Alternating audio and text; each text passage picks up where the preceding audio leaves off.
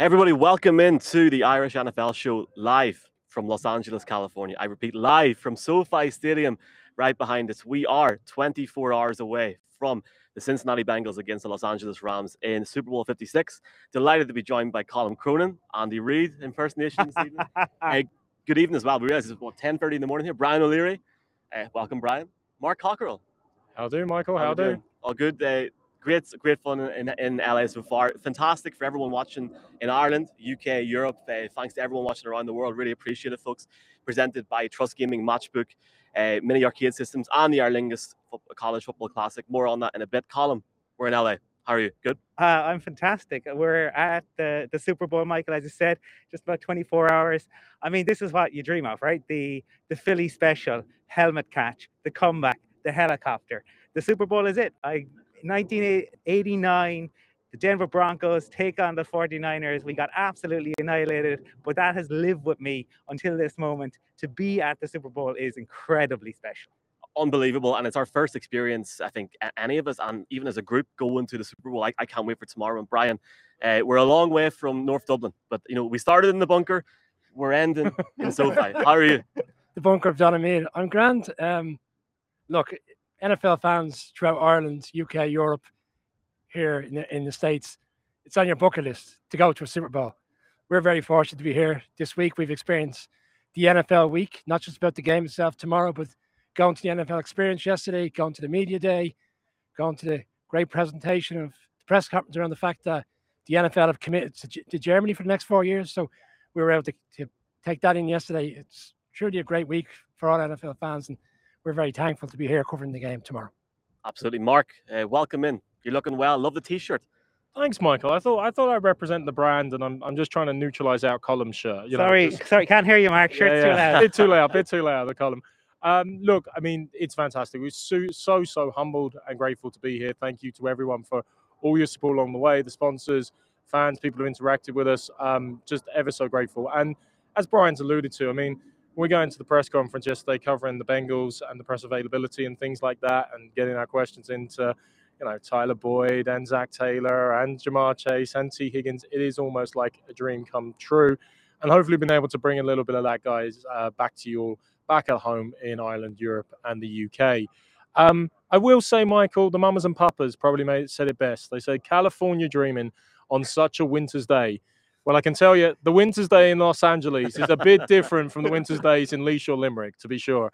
But here we are, game 285 of the 2001 NFL season. And Michael, this one, it's for all the marbles. It's going to be great crack, lads. This is our 70th show of the season.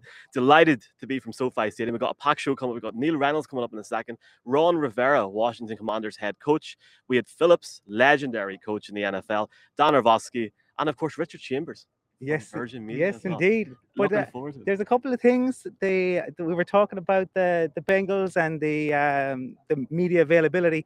Joey Burrow calling out fans in Ireland, did it earlier in the week, did it again yesterday, and also big news, I think, on the international player pathway from the NFL yesterday. They're now going to allow specialist kickers and punters. So Pat McAfee, there you go for the brand, and I think they're going to open it up. So there's been a lot this week, as Brian mentioned, around the NFL really wanted to expand globally. So we know Germany, the UK, Mexico, but Brett Gosper talked about Spain and France. So I think it's a really exciting time to be an NFL fan. We're going to get into more detail around the game shortly, but two teams have come in a very different approach to the Super Bowl. The Rams have traded so much away, essentially, in terms of picks to get here, to get back again with the opportunity to win the Super Bowl. And a Bengals team that are up and coming, and not a lot of us saw this happening. Joey Burrow has got them there. We were at the media day yesterday. Sense of confidence about that team. They're all very relaxed. They feel like this is their time to win. The pressure's on the Rams tomorrow. Yeah, and just one other, Zach Taylor. We were talking to him, and he's a very proud Nebraskan Cornhusker. They come to Dublin in August, not September, as I sometimes say, when Nebraska play Northwestern in the Aer Lingus College Football Classic. So he was excited about that. So we think we've convinced him if he wins tomorrow, he's going to bring Lombardi over to Dublin. I think DJ Reader was in for that trip as well, up for the crack on that regard. So looking forward to those. But as Brian said, I mean, like, this is a very funny Super Bowl in one respect. You look at these two teams, they both could have thrown away their chances to be here But here we are, the improbable Super Bowl, some might say. And you mentioned that game in Dublin. All the information is on the screen right now at the bottom, collegefootballireland.com. Looking forward to that game in August. But we got a game tomorrow, and we're delighted now to welcome our first guest to the Irish NFL show. Needs no introduction. As we said on the broadcast, he's the king of the NFL in Ireland and the UK.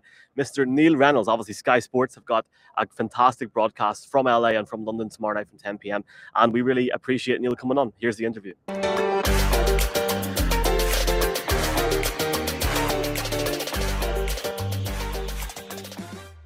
Welcome into the Irish NFL show. We're from LA, pre-recorded with the main man, the king of the NFL, the UK and Ireland, Sky Sports NFL host Neil Reynolds. Neil, a warm welcome to this show. It's great to have you on. Thank you. And you read the script. I have to be referred to as that every time. So it's great to be with you. Yeah, it feels like Christmas Eve, doesn't it? Well, it's been a pretty mad couple of months. Forgetting about September, October, the last month, Neil, has been crazy. You know, how have you slept over the last month? Because there's something happening every 5 minutes. Oh, I mean, it's just been incredible. And we get so kind of excited covering the games that, you know, we'll cover them on a Saturday night in the playoffs. And then I'll get back in the studio the next day and me and Jeff will look at each other and say, how much did you sleep? Like 3 hours. You're like, you ready to go again? It's like, yeah, let's do it. And we were fortunate because the playoffs were so great, right? So whenever it's like that and the adrenaline carries you through, you don't actually need sleep. I've been saying for weeks now, I'll sleep in February. It's just been brilliant. It's just, yeah. And sometimes we haven't even needed to overanalyze it. Sometimes you just take a step back and say, this is fantastic. And that's what it's been. Yeah, so many memorable moments, and who knows what Sunday will bring. One of the things, Neil, that maybe hasn't been talked about enough, I think, in terms of this particular Super Bowl is we talked about the head coaches, talked about the quarterbacks and defenses. These are two teams, though, that have executives that have gone about team building in very different ways. Mm-hmm. Depending on the winner, is this going to be like Les Snead or Duke Tobin as executive of the year? And we know it's a copycat league. Are they going to follow the mode of the winner?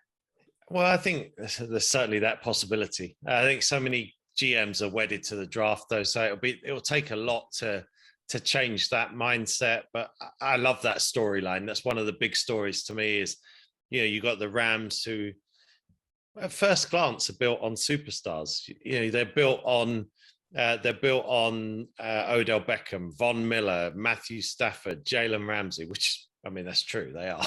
That's fantastic. But, you know, they went and found Cooper Kupp in the draft. You know, they get Van Jefferson in the second round. It's not that they hate draft picks. I just don't think they put the same value on a first round pick as some teams. And actually, by contrast, the Bengals have transformed themselves with their last two first round picks, you know, with Jamar Chase and Joe Burrow before him. So yeah, contrasting styles, certainly something I'm going to be highlighting early in our coverage on Sky Sports on Sunday night, because I just think it's at first glance, it looks very, very different. But then actually, the Bengals loaded their defense with free agents, not very high priced, but they still attacked free agency. And the Rams have had some good depth. You look at Nick Scott. What's he, a 6th, 7th round draft pick? Safety has been making plays in the playoffs. So, yeah, it's a fascinating thing. And I think if I'm a Rams fan, I'm not. You always hear mortgage in the future. You know, mortgage in the future. Haven't got a first round pick till 2024.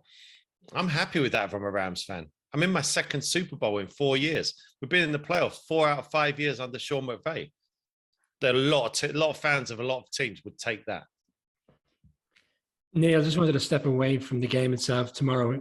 Whilst we're looking forward to the game, all the other teams who are not in the playoffs are already preparing for the draft, free agency, and obviously next season. And there's been so many coaches that have found roles as head coaches who have come from offensive coordinator positions, including your Dolphins with Mike McDaniel's being announced during the week. Were you surprised by that decision in the end? And as a Dolphins fan, what are you expecting from the change? I mean, he's a one who's come up on the rails really the last few months, and I think he's done a few quite good press conferences in San Francisco, which have made him kind of a hot candidate. I think he fits Tua Tagovailoa. I think he fits what Miami are trying to do offensively. You know, this is a quarterback league. This is an offensive league, and there is a bias towards offensive-minded coaches. I think that's still the case. I think that everyone wants their Sean McVay. You know, that's why look at Sean McVay. What's he, 36 years old? He's got a coaching tree like it's an oak tree. Coaches falling off it left, right, and center. Zach Taylor, now Kevin O'Connell's going to go to the Vikings. Everyone's looking for that person, that leader. I still think there's a place in this game for the Jim Caldwells, the Leslie Frazier's. You can't tell me they don't deserve to be head coaches. And so that's a little bit disappointing. I went for a cup of coffee with Sean McVay once, Neil, so I'm waiting That'll do you. Coaching gig. You know? That'll do you. That's all you need. That's a cup of coffee. Finish the cup and you're in. Yeah. Neil, you mentioned actually the storylines, and look, let's face it, in the media, but in the NFL, it's a league full of stories. This whole season at times has been like something by Lewis Carroll. It's been through the looking glass at times. We've got the Cinderella Bengals right out of Pygmalion by George Bernard Shaw, and you've got the Rams with Great Expectations by Charles Dickens right here, all against your Orwellian backdrop of the wider dystopian enterprise, shall we say. However, the Super Bowl itself, it's not just one storyline. There's 106 stories of all the players on both sides. There's the practice squad members, the coaches, the families involved. Is there any story that you kind of feel like it's going a little below the radar, but it's particularly piqued your interest, or you're particularly interested in seeing the resolution of it this Sunday? So I think I think we're going so top line as media. We'll look at Matthew Stafford. We'll look at Joe Burrow. And this isn't actually digging that deep, but I love the Eric Weddle story. Yeah, the guy was 2 years out of football, right? I mean, 2 years out of football, retired. Raheem Morris says, are you fat or can you come back? And he's already said, I'm going back to my old life as soon as it's done. So, you know, imagine if Weddle comes out of retirement and actually plays pretty well for the Rams when they need it big.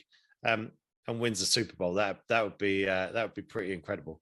Not as incredible, Mark, as that speech you just gave. I don't know if you had that written down, rehearsed, planned, auto cue, whatever.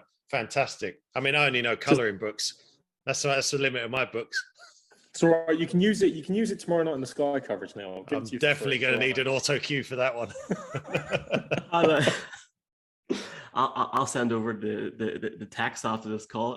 Neil, we'll obviously hear about Sky's coverage on Sunday, maybe at the end of this interview. But for me, like I've really found that it happens every season now. The coverage for Sky has really went up a gear this year from obviously original programming with the Chiefs, but a new studio, taking advantage of Zoom. I mean, Baldy's Wi-Fi is a wee bit like Mark's the odd time. It's great cracking TV. Honorary Irishman Jason Bell joining as well, and you've had people on week in, week out. It's been really good crack, and I'd say it for you. It's been good fun all year as well. Yeah, it's been really good fun, and I think just having a wide sort of collection of voices on the show has been good. There was a game, one of the playoff rounds. I think we had, like, I was counting it up after we were done. We had like 12 different people. I think it might have been the championship weekend. It was just incredible. Yeah, we just have a lot of fun. We have a lot of fun, and I think we've upped it year on year. Bringing Jay Bell in has been an absolute godsend. The man's just a breath of fresh air, and he's just the nicest guy in the world. You sit there watching the games with him. So that's been really good. I've really enjoyed working with Jason. I actually think it's great that we can kind of cross over like that, and he can go from the BBC to Sky and back again. So I hope we do that a lot more. I loved working with Dante Hall, bringing in new people like that. And then, of course, I get Coach back for the playoffs, which is great. So to have Jeff back has been brilliant. Yeah, we have a lot of fun. We do have a good laugh in there. It's people worry about whether we ever sit down or not between our fields. We do have chairs. We are in good shape. Don't worry. We get somewhere to sit and watch the games. Neil, certainly it is good fun, but another guy who seems to just have fun when he has to be professional is Joe Burrow. He just seems to enjoy life, even if he has 300-pound edge rushers coming at him and he gets sacked 9 times, or if he's down 21-3 in Arrowhead. Coming back off of that ACL injury, how impressed have you been by Joey B or Joe Cool or whatever nickname people are going with him this particular day? I couldn't be more impressed because you've got the guy here he's been sacked the most in the NFL. He's thrown the second most. I was looking at this, all my research coming out now, guys. I'm going to spew it all out. He's had the second most tight window throws in the NFL, yet he led the league in completion percentage and has thrown more big play touchdown passes than we've seen in a quarter of a century under that much pressure. So that's the physical pressure which he deals with. Then there's the mental pressure of getting a team to a Super Bowl for the first time in 33 years. And I spoke to Burrow this week and he said, it means nothing to us. The history, the anvil that has been around the neck, he didn't say that, as my words now. The anvil that's been around the neck of the Bengals means nothing to Joe Burrow in this current crop. And I tell you the other thing I like, because I see this way too often, especially with young players and young players who are trying to get to certain levels. I love the quote he said this week where he said, work in silence. Don't put your workouts on Instagram. Why you don't need to have the world know you're working. Just work. And I think that's what Joe Burrow's done. You can't help but root for him. This is a tough one, right? Because everyone loves Joe Burrow and everyone likes him. But Matthew Stafford's been freed from Detroit after 12 years. And so either way, this is, everyone's a winner, right? Was that a song? It was probably a song somewhere. Neil, another player that was freed only this season was Odell Beckham from Cleveland. And when the trade took place, when he was released and obviously then picked up by the Rams, everybody felt that he was still up in the air in terms of what his attitude would be like when he came into the Rams. And I suppose he probably was fortunate that Robert Woods got injured when he did, because he became such a bigger factor in the offense than maybe he would have been when he went in. Are you surprised by the maturity which he showed in the last while? He's been really impactful in the playoffs, but there's something seems to be different about his attitude since he's gone to the Rams. So I've got to know Odell quite well over the last few years and since he's been in the NFL. And I would say he wants to be great and he wants to be remembered as great and he wants to put in the work and he does work hard. And then something will happen that kind of lets him down. Then he wants to be great again. And so there's times when I've looked and said, Odell, what are you doing? You know, I know you want to be great and you talk about your legacy. Well, I think now he's realized this is his best opportunity and that, you know, all the years he's been in the NFL, he hasn't had a chance like this. You know, he's within touching distance of winning a Super Bowl, which is what he always talked about. And I think he's just towed the line. I think he's happy there. I think he's probably happier in LA than he is in Cleveland. He's been a growing force, hasn't he? I mean, it started out as a kind of nice story, and it's like, Odell's catching a couple of touchdowns down near the goal line to the point where he's over 100 yards receiving in the NFC Championship game. So, you know, it's not the Odell Beckham that we saw as a rookie in the NFL, but this is a very, very good number 2. And I tell you what's gone away. All the pre-game nonsense, right? We don't see any of that with like all the sponsors out there watching Odell doing his one-handed catches. He's just turning up and playing football. I didn't think that was digging deep enough for my kind of stories that I'm interested in. So I found your one, have I? Yeah, I think I went with Eric Weddle, but this one would have been right up there. You know, Odell, can he kind of win a Super Bowl now after everything he's been through? And some people won't like how he engineered his way out of Cleveland. I absolutely get that. But I think he's happy and I think he's going to have a chance to fulfill what he's always believed in. That was always his legacy, that he wanted to be a Super Bowl champ. Neil, I'll throw another one at you. Andrew Whitworth, obviously going to the Super Bowl, you know, unbelievably, of course, against the Bengals, somewhat ironically in some respects. But I won't dwell on him. Just a general question. He's got great footwork. We know Jay Bell from Strictly doesn't have great footwork, But he did indicate to us last year, you can tell him that one. I mean, he was pretty awful. But he did indicate to us, because we asked him when he had him on, who on Strictly was a big NFL fan. Actually, the Super Bowl show last year, we had, of all people, Anton Dubek on, who, believe it or not, is a massive fan of the Washington Commanders and was very good crack. I think the guys will agree. We had a good chat with him about his Riverdance plans for the NFL halftime show. Maybe don't ask about that, actually. But Anton wasn't a name that you would have thought of as an NFL fan. And I'm sure over all your years of covering the NFL, not just on Sky, but with Gridiron, you've been, a fan and journalist of the sport for so many years. Who's the most random person that you've come across or has approached you and is like, I love watching you on a Sunday night, or, I love the NFL, and you've just gone, I wouldn't have expected that one? Wow. That is tough when you think about probably Graham Gooch. Sitting in the makeup room at Sky. Gucci came up. I was like, I love watching this every Sunday. I was like, okay, cool. So that would be the first one that comes to mind. I'm more excited about, and I need to know next time, because I love a bit of Strictly, if I'm honest. I do love a bit of Strictly on a Saturday night. I don't get to go out much on a Saturday, so I'm quite happy watching Strictly. And I do like Anton. I think he's brilliant. So I'd like to know if Anton watches me on a Sunday. I'd like to think he does. He does, because he told us when the results show's coming on, he's already recorded it, obviously, on the Saturday night. So he's back at home when everyone's watching the results, watching Sky and watching the NFL. So there you go. Night made. I'm happy. I'm happy. Well, we've got a couple of things for you, Neil. Some good news. If you love Strictly, give Sky a shout. They'll take away the geo block on RT1 channel 161 every Sunday night. Dancing with the Stars. It's the Irish equivalent. I'm sure you can watch that there. Also, Neil, a couple of things very quickly just to wrap up.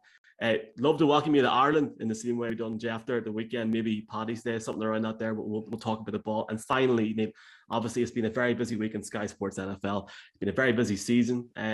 You have some show lined up for tomorrow night. Do you want to tell everyone what's going to happen? I do. First of all, yes, please. I'll come to Ireland anytime. Always enjoyed the NFL UK lives there. It was fantastic. So let's do it. Yes, we're on air at 10 o'clock. I'm going to be in the London studio with Jeff and Sean Gale. We're going to have major FOMO, but we're going to be in Arizona tearing it up next year. I promise you.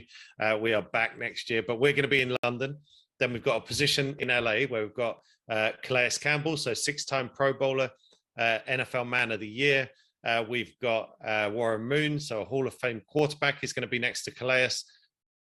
Kay Adams is going to do the pre-game show from another position in the stadium, and will be replaced by Baldy once the game kicks off. And Kirk Cousins joins us for the 90-minute pre-game show. So we've got Pro Bowl quarterbacks, Pro Bowl defensive linemen, Hall of Fame quarterbacks, the Queen of Good Morning Football, Jeff, Sean, guys who've lost the Super Bowl in Calais, won a Super Bowl. And then, I'll have a go as well. I'll tag along and ask a few questions. Brilliant.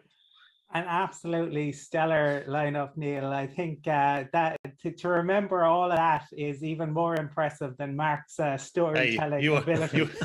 You want to talk remembering, you want to see my script for tomorrow night. Well, we want to wish you and the team there at Sky all the very best with it. You always do a phenomenal job. And just thanks very much for joining us on the Irish NFL show.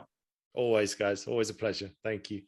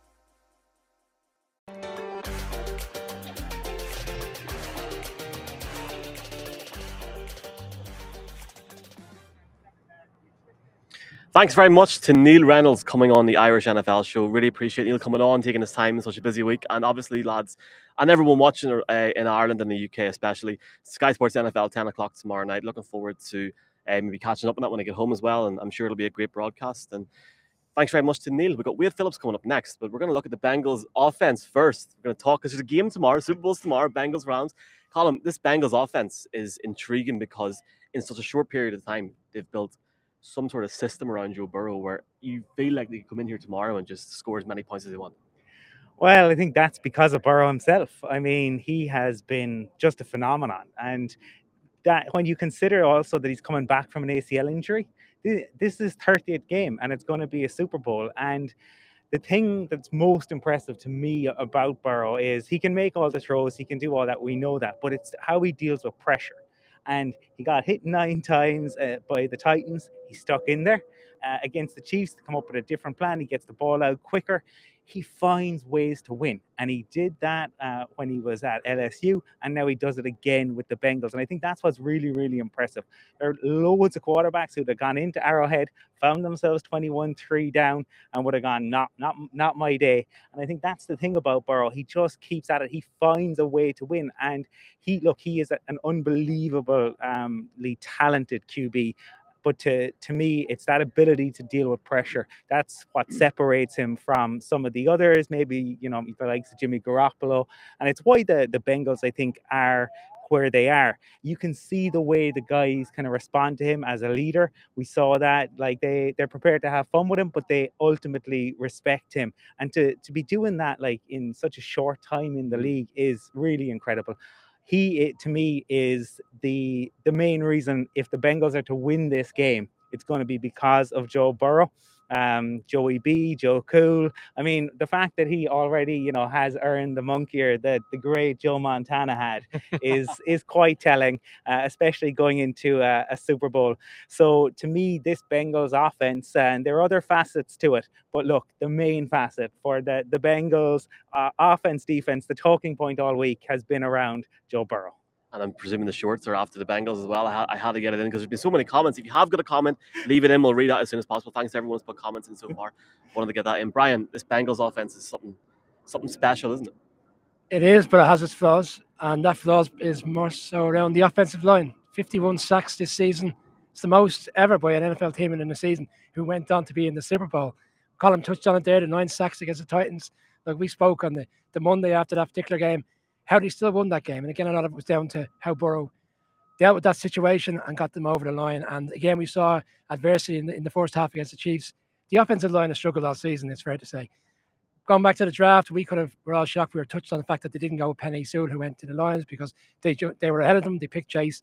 That obviously now has worked out to be a very, very good situation.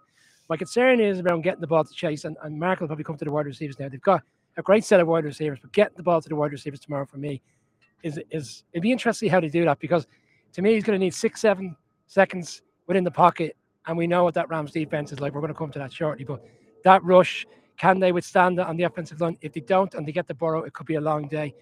Against something I know against the Chiefs, the running backs, it was more screen passes. They got 70 yards worth of screen passes off six throws. That's the type of stuff I could see tomorrow. Quick, get the ball out quickly, allow them to do it. We saw Chase do something similar against the Titans. To do that, they could potentially put up a lot of points, but that to me is the stumbling block potentially of where they don't win this game tomorrow. Talking about bringing the heat for this Bengals offense, Mark, it's 29 degrees here and it's 11:06 in the morning. Mark, it's going to be a hot day for this Bengals offense tomorrow, yeah? It's going to be very hot, but they can bring the heat onto any defense as well. I mean, the guys have talked about Joe Cool there, if you like. I mean, even Odell Beckham was saying, if you looked up the definition of cool, you'll find a picture of Joe Burrow wearing Cartier shades. So I think that's a good testament. And, they've got many different facets. Joe Mixon has run the ball pretty hard this season. I mean, he was third in the league in terms of rushing yards, and he adds that other dimension to their game. But Super Bowls are sometimes going against your normal initiative. In the AFC Championship game, the Bengals ran it with Mixon 21 times, 16 of those times were on first down, and 11 of those were out of 12 personnel. And that 12 personnel matchup against the normal 5-2, 5-1 front of the Rams could be a key part of where this game is decided. especially if the Bengals don't, in fact, run it and instead invoke play action like they did and won the first plays in the AFC Championship game. Because they have the triplets. They have the amazing talents of Chase, of Higgins, and Boyd. And they can all take a game. T. Higgins has taken games away from teams this year. And I know we'll talk about the Rams defense, but are they really going to put Darius Williams on T. Higgins? Give him 7 inches of a height differential? There's been all this talk about, is Ramsey going to shadow Chase? It's more important, who's going to deal with Higgins? How are they going to deal with Boyd over the middle? But Brian's point is very salient. It's pointless if you can't get the ball out. And frankly, this week, Frank Pollock, the offensive line coordinator of the offensive line coach of the Bengals, has been invoking the great John Wooden. They've been based out in UCLA, and that's where they've been training this week. And he referred to his pyramid of success. And the very top of the pyramid of success is competitive greatness, being your best when you have to be at your best. And said, well, look at the last drive against the Titans. Look at the pass pro in that. Look at the run game and the holes they were creating for Mixon in overtime against the Chiefs. So far, this Bengals offensive line, maligned as though as it is, porous at times as though as it is, have stood up when greatness was needed from them. And if you don't hear about their guards during the game, you don't hear the name Quinton Spain coming up very regularly, for example, don't hear reference to them, then that's a very good sign for the Who Dey Nation, because you only talk about those guys when they're laying up sacks. Well, the thing for me, and I haven't been here all week. Usually, since Tuesday, he's come in on Thursday. The confidence from Burrow, I can't tell it over a screen, but he seems so chilled. It's unbelievable going into the Super Bowl. I've never seen a guy that age in his second season in the NFL. I don't want to call it the rookie season because he week 5 last year was, or week 10, anyway. He looks so ready for this game, and I don't want to talk about the Rams defense, but it starts to make me think: can Joe Burrow get the ball down the field tomorrow? If they do try and run the ball, can Mixon go more than 10, 15 yards on any run? I don't know. I genuinely think, and we'll go on to the Rams defense in a bit, I think this Rams defense are going to have the answer for this Bengals offense. As good as they are, yes, Jamar Chase could get free with a couple of big plays, but it's going to be an intriguing time for them. What I will say is this Bengals offense is not going to go anywhere anytime soon. They're going to be up in the AFC for a very, very long time. And I'm intrigued to see how Burrow plays. At the start of the game is going to be key tomorrow. If he comes out all guns blazing and he's confident and he gets a good start, it could be his game. Colin calls Mark alluded to all these different nicknames that Joey B, Joey Cool, Joe Burrow. When we were at the media day yesterday, we took a really good photograph and we tweeted it out. He was just lapping it up. He was sitting there. He had the shades on. He looked so relaxed. He loves it. So cool. You wouldn't think it's only his second year in the league. And you touched on it, the fact that he had that ACL injury last year against Washington. Essentially, he was gone from week 12. So he didn't play for the last 5 games of the season. So in a way, he was starting his career almost all over again. But that's also because he's like no one else we've ever seen before. I mean, if he wins tomorrow, if the Bengals win tomorrow, Joe Burrow will be the first quarterback in history, the first player in history, not the first quarterback, to win the Heisman, the national championship at college level, the Super Bowl, and be a number 1 pick. No one's achieved that. Not Peyton Manning. No one has ever accomplished that goals. And this man will have done it in the span of 3 years. Oof. I mean, what have you done the last 3 years, guys? Come on. This a good crack. I think we've had a pretty good 3 years. In fairness, not maybe Joe Burrow level. The other thing about Burrow though is he doesn't change, right? So what we saw him with the virtual press conferences earlier in the week, and obviously we've seen him on TV. Yesterday was the exact same, right? And I that's what I mean when he is 20 points up or he's 20 points down. It's not going to matter. Joey Burrow's approach is going to be the same. So to me, it doesn't matter if he doesn't start fast. They didn't start fast against the Chiefs. They found a way back in. And I think that to me is, again, that's what makes the difference. Because if they go 2 touchdowns down, Joe Burrow is going to be sitting on the sidelines going, I can get us back into this. I think the hometown element could be a massive factor. Go ahead, Brian. We haven't touched on the head coach, Zach Taylor. We were at the media day yesterday, and I asked the question around whether the team was feeling any pressure, because there is pressure. Like, they can say that there isn't, because the pressure's on the Rams because of their situation with draft picks and all the rest. But from a local standpoint, from the city of Cincinnati, Ohio, they haven't been to a Super Bowl in 33 years. They hadn't even won a playoff game for 31 years before they got on this run. And in fairness, he remarked and he answered the question saying, it's just like another game to us in October. We're all chilled, we're all cool, we're all relaxed, and we're all enjoying the situation. And that was very evident at the media day. Yeah, but Michael, I mean, the pressure goes all the way through. I mean, one thing we haven't talked about is maybe there's a bit of a spirit leader here for the Bengals as well, CJ Uzama, who may or may not play, ripped off his leg brace at the rally. According to Zach Taylor yesterday, he will play. I mean, That's incredible. That is incredible. That's inspiring in itself. And obviously, the Rams have put Tyler Higbee on IR, so we know their starting tight end will not be participating. But the pressure goes all the way through because it's not just Zach Taylor. Think about Brian Callahan, the offensive coordinator here. It's his first offensive coordinator gig. Now, he is, and it's a bit of a theme for the Super Bowl, a coach of a coach. Because his father, Bill Callahan, obviously head coach of the Raiders, last bringing them to the Super Bowl in 2003. So there is this little bit of a theme. He's been raised in that regard, but you've only been OC for a couple of years, and now here you are tasked with leading the charge and designing the right game plan in conjunction, of course, with Zach Taylor, with Joe Burrow, and with all the fantastic weapons that the Bengals have. It's going to be a great game tomorrow, and let's see what happens to this Bengals offense. You can get your opinions in using the code or hashtag Irish NFL Show. Our next guest really doesn't need an introduction, but we'll give him one anyway. Legendary coach Wade Phillips, whose son is the tight ends coach for the Rams. It was a pleasure to speak with Wade Phillips this week, and here is the interview. As I click, the joys of being live.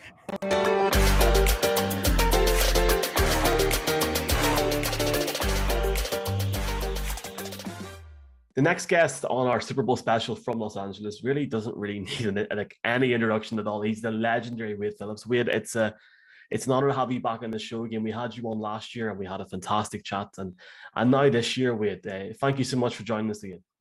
Yeah, glad to be with you guys. You guys are a lot of fun. Thanks, Wade. And obviously, Super Bowl in LA, your son Wes, part of the Rams, obviously not the only member of your family to be involved in Super Bowls, but you must be extremely proud going into this weekend. Yeah, I really am. It's, you don't get this after being in the league as long as I have. I realize you don't get this opportunity very many times. So it's great for him to get the opportunity. And I think they're going to win it. So it'll be fun. Wade, so there's been a Phillips Super Bowl 50, a Phillips in Super Bowl 53, a Phillips in Super Bowl 56. Three generations. If you go back to your dad and you and now your son, I mean, what a coaching lineage.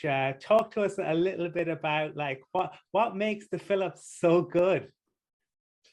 I don't know about good, but my dad, of course, he influenced me, and hopefully I influenced my son that coaching is really fun, and it's a really good profession to get into, mostly because you love it, and so I kind of followed my dad's footsteps, and now Wes is kind of following in mine. So it's kind of great to be. Normally, you don't get all of you to get to be in the NFL. You might coach in high school or college, but it's kind of great that we're a 3-generation NFL family that's coached in the NFL. I think it's just is it the Phillips and the Shulas who have 3 generations? That's right. Wade? Yeah, that's right. But I'm hoping Wes is going to be a head coach here, and we'll be the only ones that had 3 head coaches in the NFL. We'll see. Wade, with the commitments that the players and the coaches have the week of the Super Bowl, media commitments, when is the body of the work done in terms of preparing for the opponent? Is it the first week leading up to traveling out to where the game is played, or is it done and then brought in as the week progresses on the second week? Yeah, I think, and I'm not sure how they're going to do it, but it's been my experience that if you get everything done the first week, because the next week is hectic, with the press and all the stuff they have to go to. So I think it's best to try to get everything done that first week and then kind of go over it the second week as you go along. But the first week, you want to practice hard. You want to get in your offense, your defense, and your special teams, get all that ready. And then the Super Bowl week is really a lot of distractions. You have to go to a lot of events. You do a lot of different things. So get everything done and then kind of go over it the second week and then just get ready to play. Wade, you've obviously worked with both Zach Taylor and Sean McVay, 2 very interesting guys, two of the youngest guys in the league to be in their positions. What's it like to work with Sean? He seems to be very chilled one moment, and then the next moment he's so clued in, and he really has had that experience of losing that Super Bowl now, and he's had that experience to, I guess, bring him into this game this weekend to sort of fire him on. Yeah, I mean, I know he's really disappointed, as we were. We thought if we could hold Tom Brady to 13 points, we would win that game, but we didn't. So, and he was really disappointed that we only got 3 points in the game. So, I mean, he's obviously an offensive-oriented coach, and but now he's got Wes to help him. So, get my son Wes to help him on offense, and Kevin O'Connell has done a great job, and who's going to be the Minnesota head coach. So. I think offensively they'll do well this game. They've got a good defense, so I think they'll play well overall. Now Zach Taylor is a really good coach. I mean, he coached with us, when I was there, and we knew he was going to. He was good enough to be a head coach, and certainly he proved it. So he's done a great job with that team. So both teams are playing well, obviously, to get to the Super Bowl. I'm still picking the Rams in this game. Of course,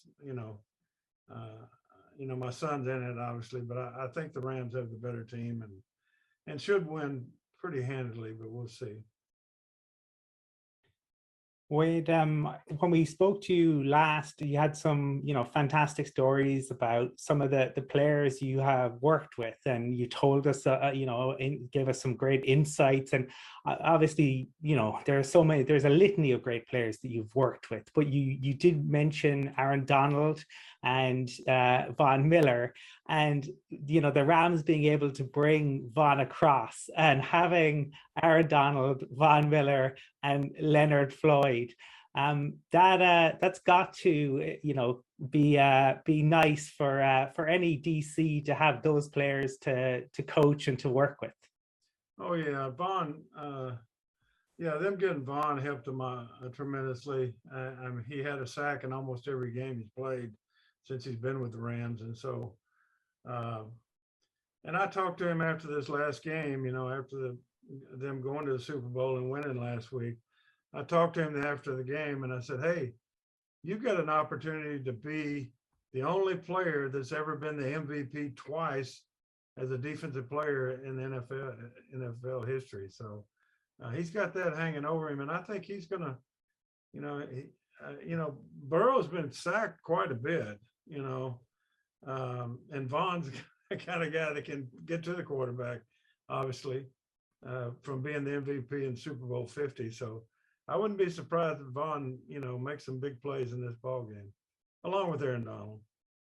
Wade, I had an interesting comment from a Bengals fan this week. He said the pressure is on us to win this game because who knows when we will be back in the Super Bowl.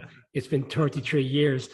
I said, no, the pressure's on the Rams. They're in win now mode. They're the home team. 2 years in a row, we've had a home team in the Super Bowl.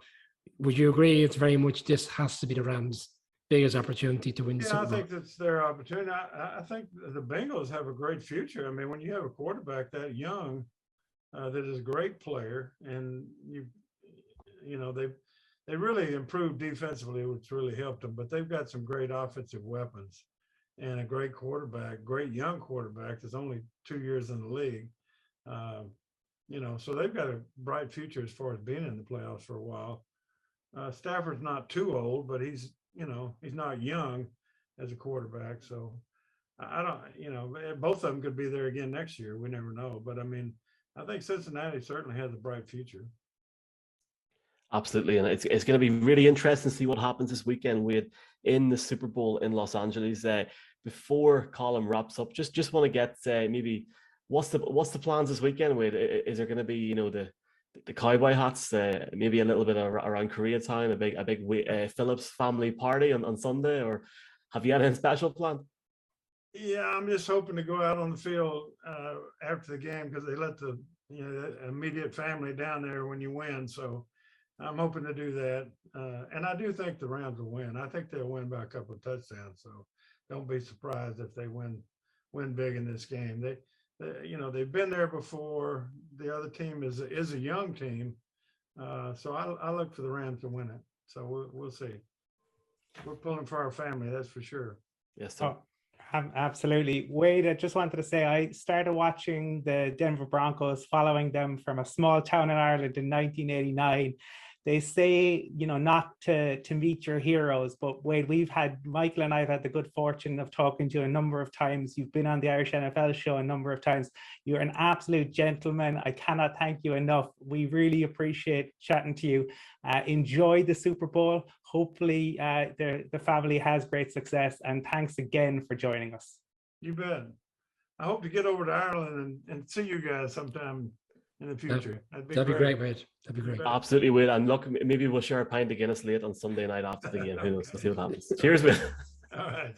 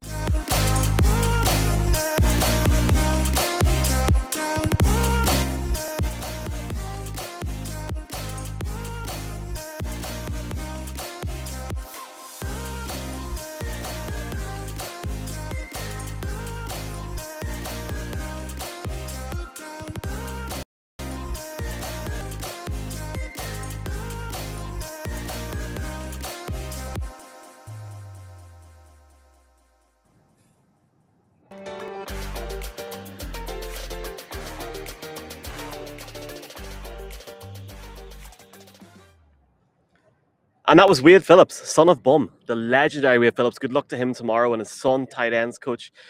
Look, it's going to be a hell of a game tomorrow. But before we talk about this Rams defense, we're going to have a quick look at some comments. Now, there's a tweet that went out this morning, and we'll do this at the end of our game picks. A lot of people have said who's going to win and why, so we'll get that at the end. But in terms of if you want to get a comment and go into the show tonight, go on YouTube and just search for Irish NFL Show, and it should go.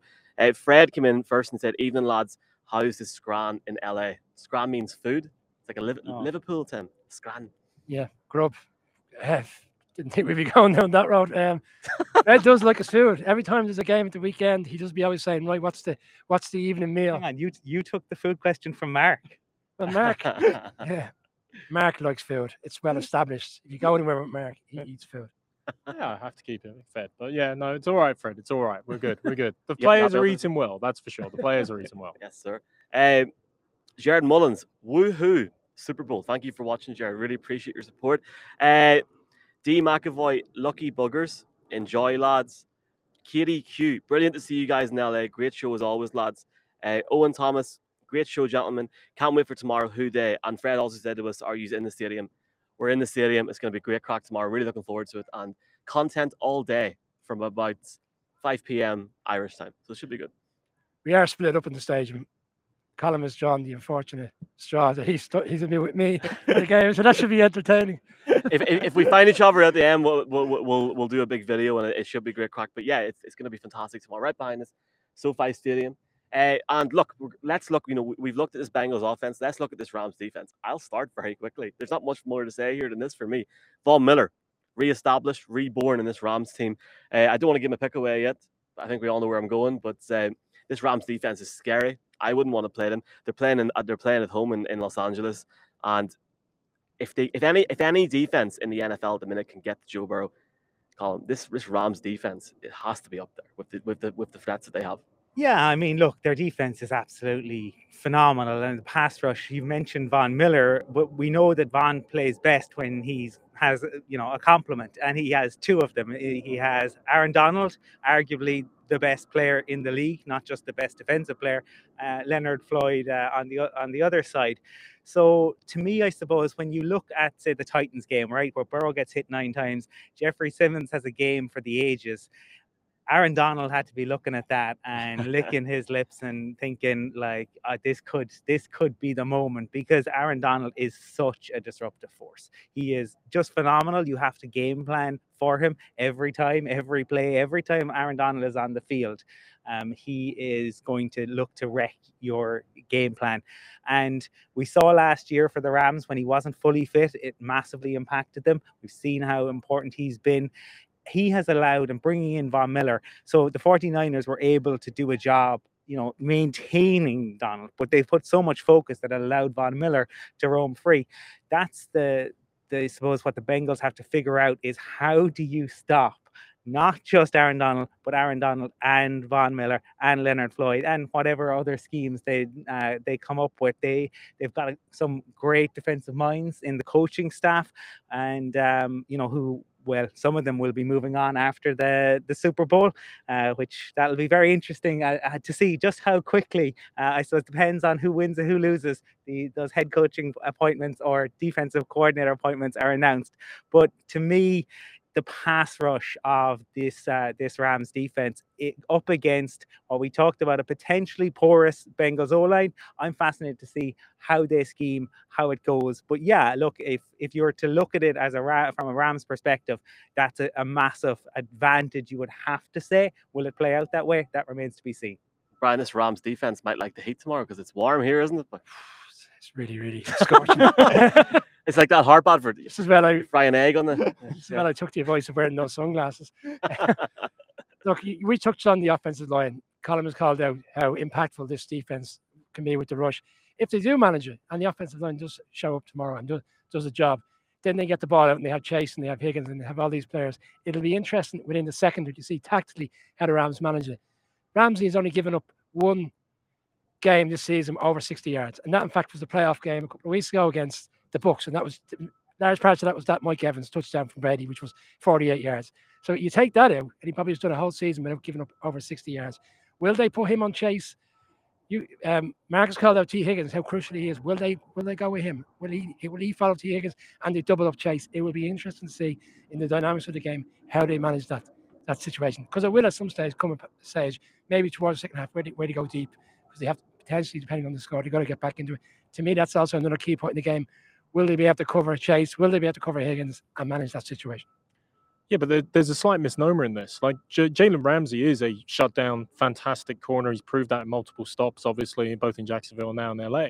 But he doesn't always apply just on one receiver. In fact, the game against Evans was the first time he topped over 60% of the snaps on one particular receiver all season long, or at least since week 12. So it's very much that they try and twist the dial. And thankfully for the Rams, they may be getting Taylor Rapp back, which is an important part of that. When we talked about the Bengals, I mean, they've actually very multiple in their secondary. Von Bell and Jesse Bates are actually probably one of the better safety duos in the league. And they play a lot of split safety looks, and then they go single high safety, mix in man and zone very frequently. The last few weeks, the Rams haven't had the same fungibility and flexibility in their secondary. They're relying upon the old man. They're relying upon Eric Weddle to play 60 snaps in the NFC Championship game. So Rapp coming back, allowing a little bit more scope in that regard is very helpful. But at some point, whether it's Long, whether it's Scott, someone's going to have to cover Tyler Boyd as well. That's where the triplets come into effect, and that's an issue. But you say about Miller, you say about Donald, and you say about Floyd, Colin, as well, and I fully agree. But don't overlook the rest of that front. Greg Gaines, Robinson in that front. I talked about that 5-1 matching up generally against the base 12 offense.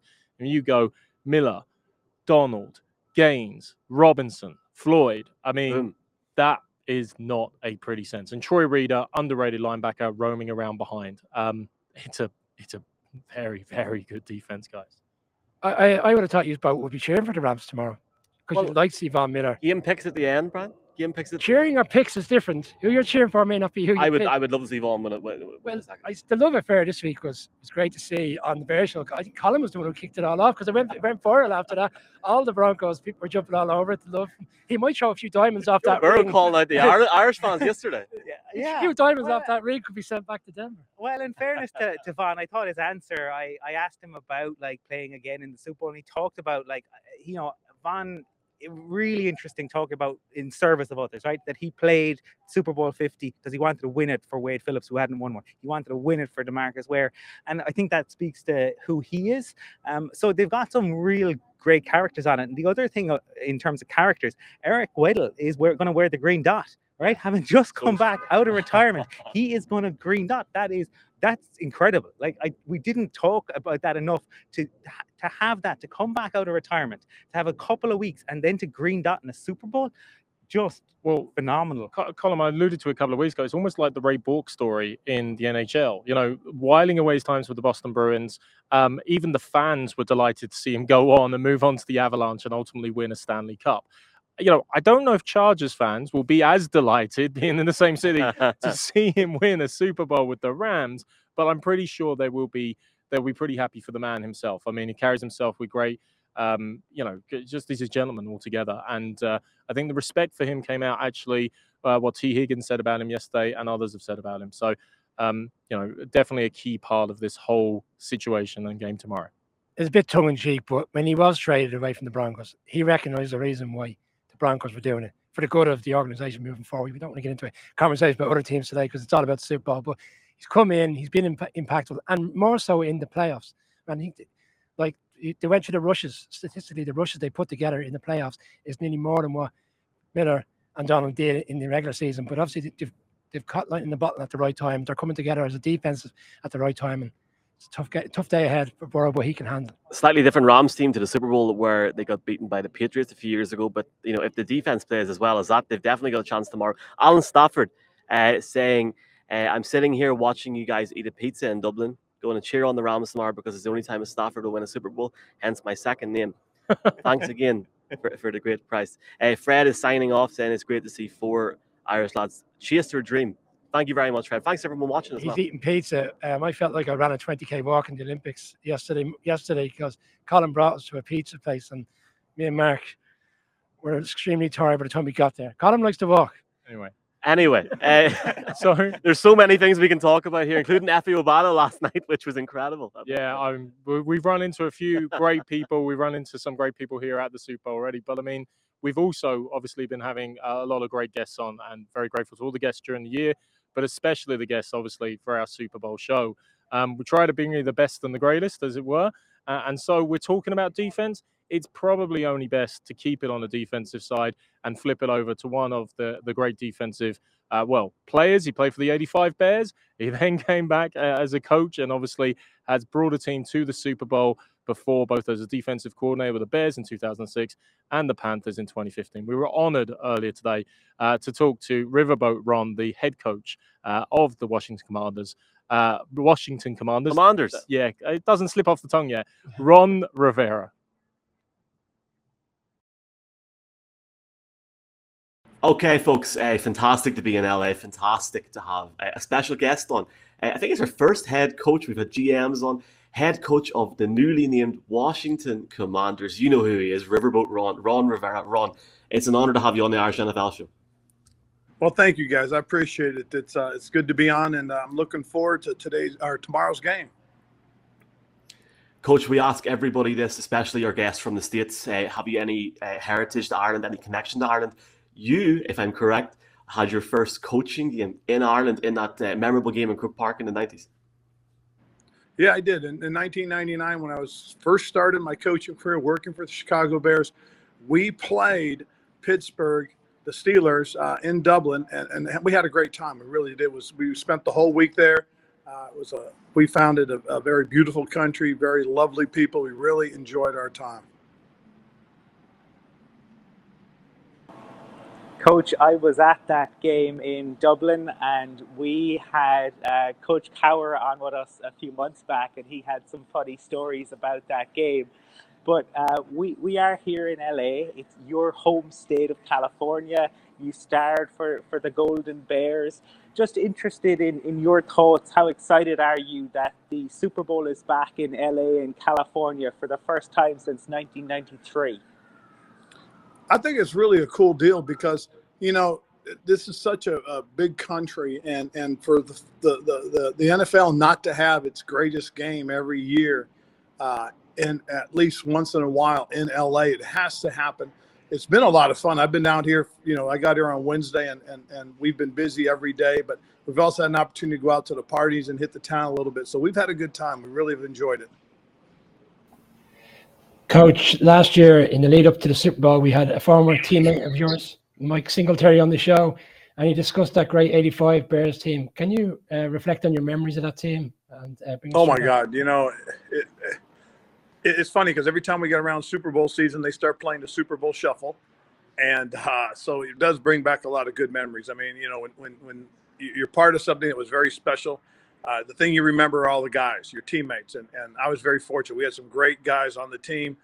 Some of my best buddies I still stay in touch with. I still talk with Dan Hampton and Jim Morrissey, and every now and then Mike and I will get in touch with everybody, and also Sean Gale. I believe Sean's working for the Sky Network out there in Europe and covering the NFL for the Sky Network. That's right, Coach. And we often watch Sean and his insight every Sunday on our NFL coverage, which obviously goes into the night for us back in Ireland. But, Coach, if I may, you mentioned you started your coaching career effectively at Croke Park. Like many Irish legends have started their coaching careers there, so you're in some good company. But your coaching career took you through, obviously, some great stops under Andy Reid in Philadelphia, some big games in the NFC Championship, obviously as D coordinator for the Bears in 2006 when you went to the Super Bowl as well. But you are, of course, probably best known to most NFL fans. Your time last 11 years as a head coach of the Carolina Panthers and now, obviously, as the Washington Commanders. I'm just interested, Coach. Obviously, the experience of a Super Bowl as a head coach is very different from that as a player. And when you brought that storied 15-1 Panthers team back in 2015 to the Super Bowl, how much different was it for you? And can you give us a bit of an insight into maybe what Sean McVay and Zach Taylor are going through in the last few days in the build-up to Super Bowl 56? Well, I think it's a great question because nobody realizes and understands what this week is all about. I got to the belief and when I was in Carolina back in 2015 and realized that, this is an event that lasts for 6 days. And then finally on the 7th, you play a football game. But everybody's so caught up in what's going on and the experiences that you have being there that it will take away from some of the things that happen as far as preparation if you don't battle against it. And that's the thing that I always regret more so than anything else is that getting ready for the Super Bowl, we had too many distractions that I wasn't able to shield the players away from. And I think at the end of the day, it caught up to us a little bit. The other thing, too, is, the thing you got to do is you got to make sure the players at least appreciate their situation, circumstances, because it's hard to get back. It really is. So if losing that game like we did, unfortunately, in 2015, it's kind of left a little bit of a scar because it is so hard to get there, and then it's even harder to win. That you never know when you'll get that chance again. So that's what I'm working towards. I'm working towards and hopefully getting that opportunity to get back, so that I can correct those things and win one as a head coach. And Coach, obviously for you, there's no rest for a head coach. And last season didn't really unfold as you would have liked, losing Fitz in your first game. Taylor Heineke gave you some great starts in just last season. And we've seen in a recent interview where you indicated that all avenues are open on your search for a franchise quarterback. Sort of wondering about your approach on that and how you commenced your team building ahead for the 2022 season, especially when people in Europe might not realize, you get 7 months until you play a game. So there's a lot to do. Well, this really is becoming a quarterback league. It used to be where, you could have a great team and win it, but unless you have a great team with a great type quarterback, it's very hard. So one of the things that we've decided in terms of what we need to do going forward is we need to identify and find out who our franchise quarterback is. So, whether we have Taylor or somebody that can develop and grow into that guy in the next year or two, or we go out and we find one through free agency, we find one through the draft, or we make a trade and bring that guy to our football team. So, we're going to have to do a lot of evaluating. We're going to have to do a lot of talking, just trying to find that guy. But if we can do that, I believe we can be a very, very good football team and even contend to get to the Super Bowl. Coach, the Washington football team have a storied past, some great teams you alluded to. We've had Mark Schlereth on the show and he's told us some great stories. Obviously, Michael said at the start that the new name, in terms of your own input into the Commanders, did you have much of a say, and what does the Commanders mean to you? Well, when we were going through this process, obviously we had to change the name originally from the Redskins to the Washington football team. But when we were making that transition, one of the things that we did was we opened it up to the fan base and asked them, "Hey, give us your suggestions. Tell us what you think would be a good name."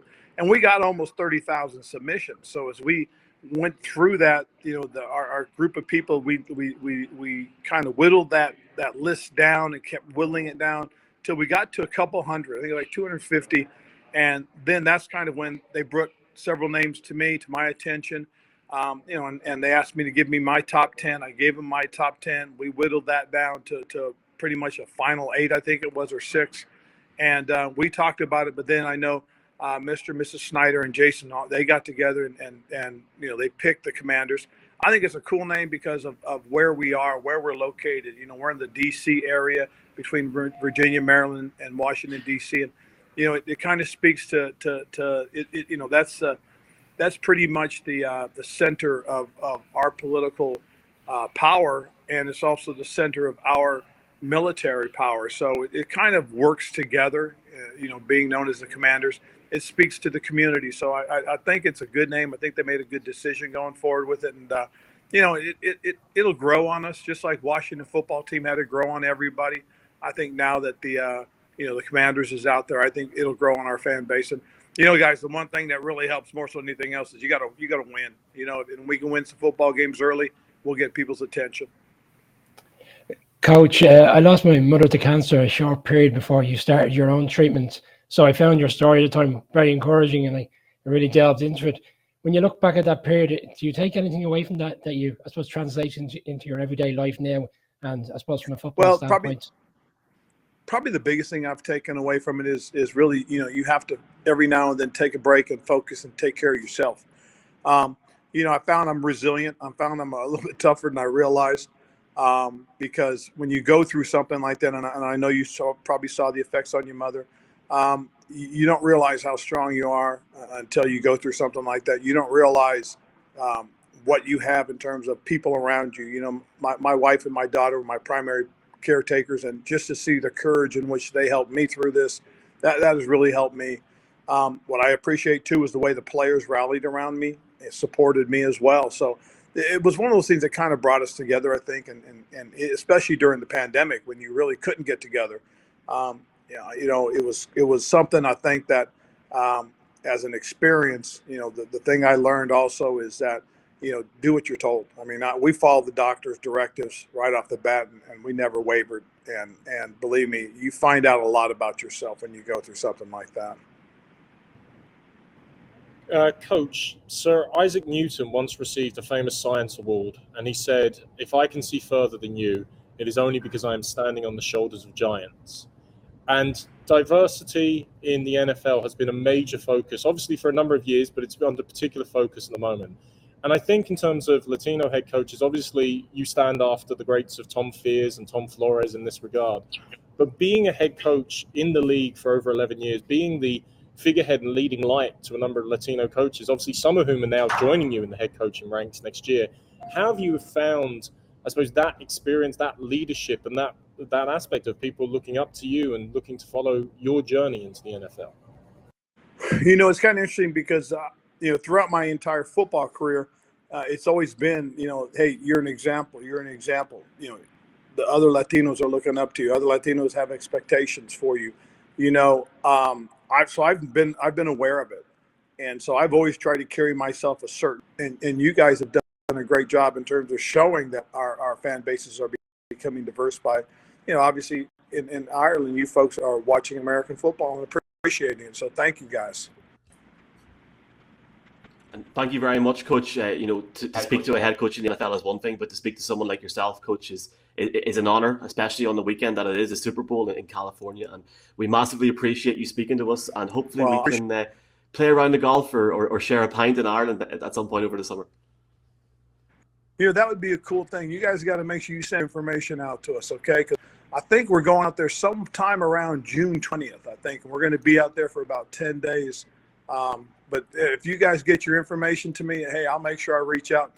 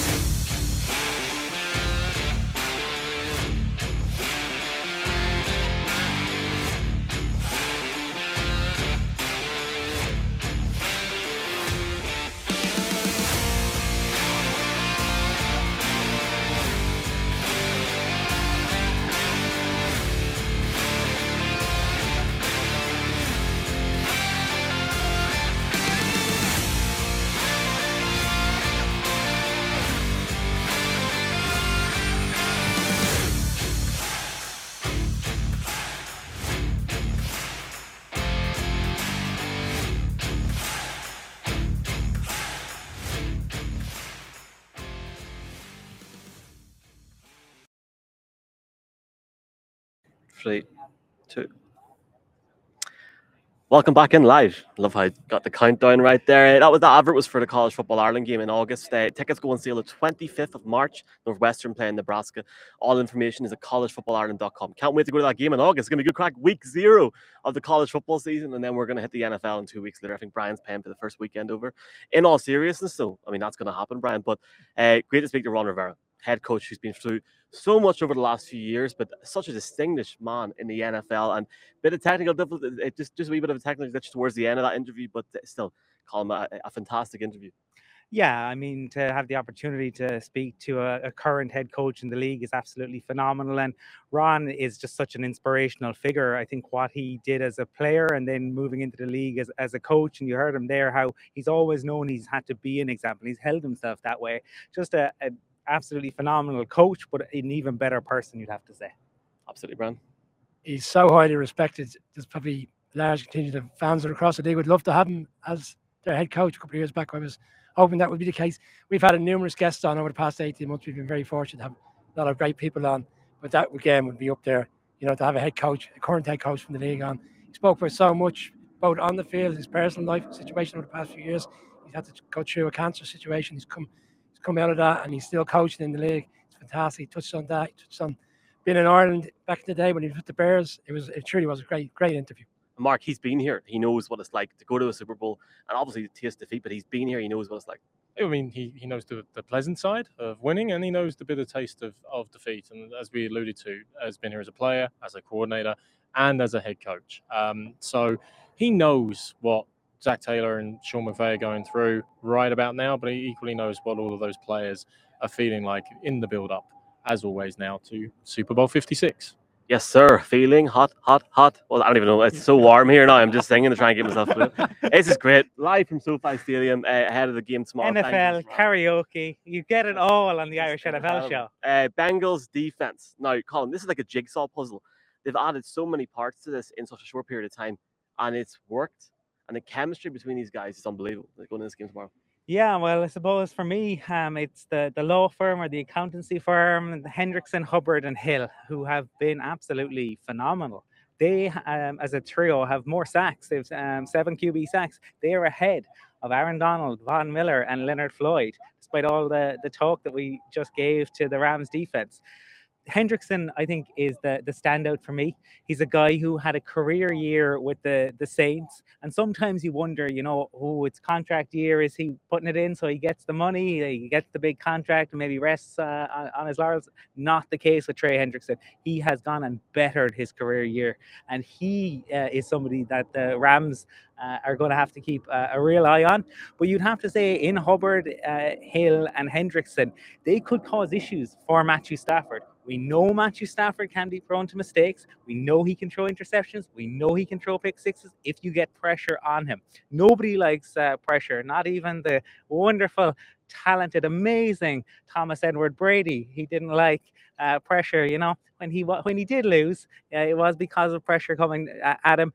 So for the Bengals, to me, those three are going to be key if they are to get to Stafford, disrupt what the Rams can do. We know about the Rams' offensive weapons, but the Bengals have in those three guys who can get to the QB. I think they're capable of doing it. Brian, obviously Stafford tomorrow, he hasn't been in this position before, so he is going to be under pressure. That defense has a massive opportunity at the start of the game. He hasn't been I suppose, in this position before. He's won over 100 games in the NFL. The last 4 quarterbacks to go to the Super Bowl in that situation have all won. So if he does it tomorrow, it's a clean sweep. As we touched on, it's a very different scenario here. He's been in the league for a long time with the Lions. He's gone to the Rams. He'll look to exploit what I feel is a precarious secondary. You talk about the jigsaw board, you put pieces together.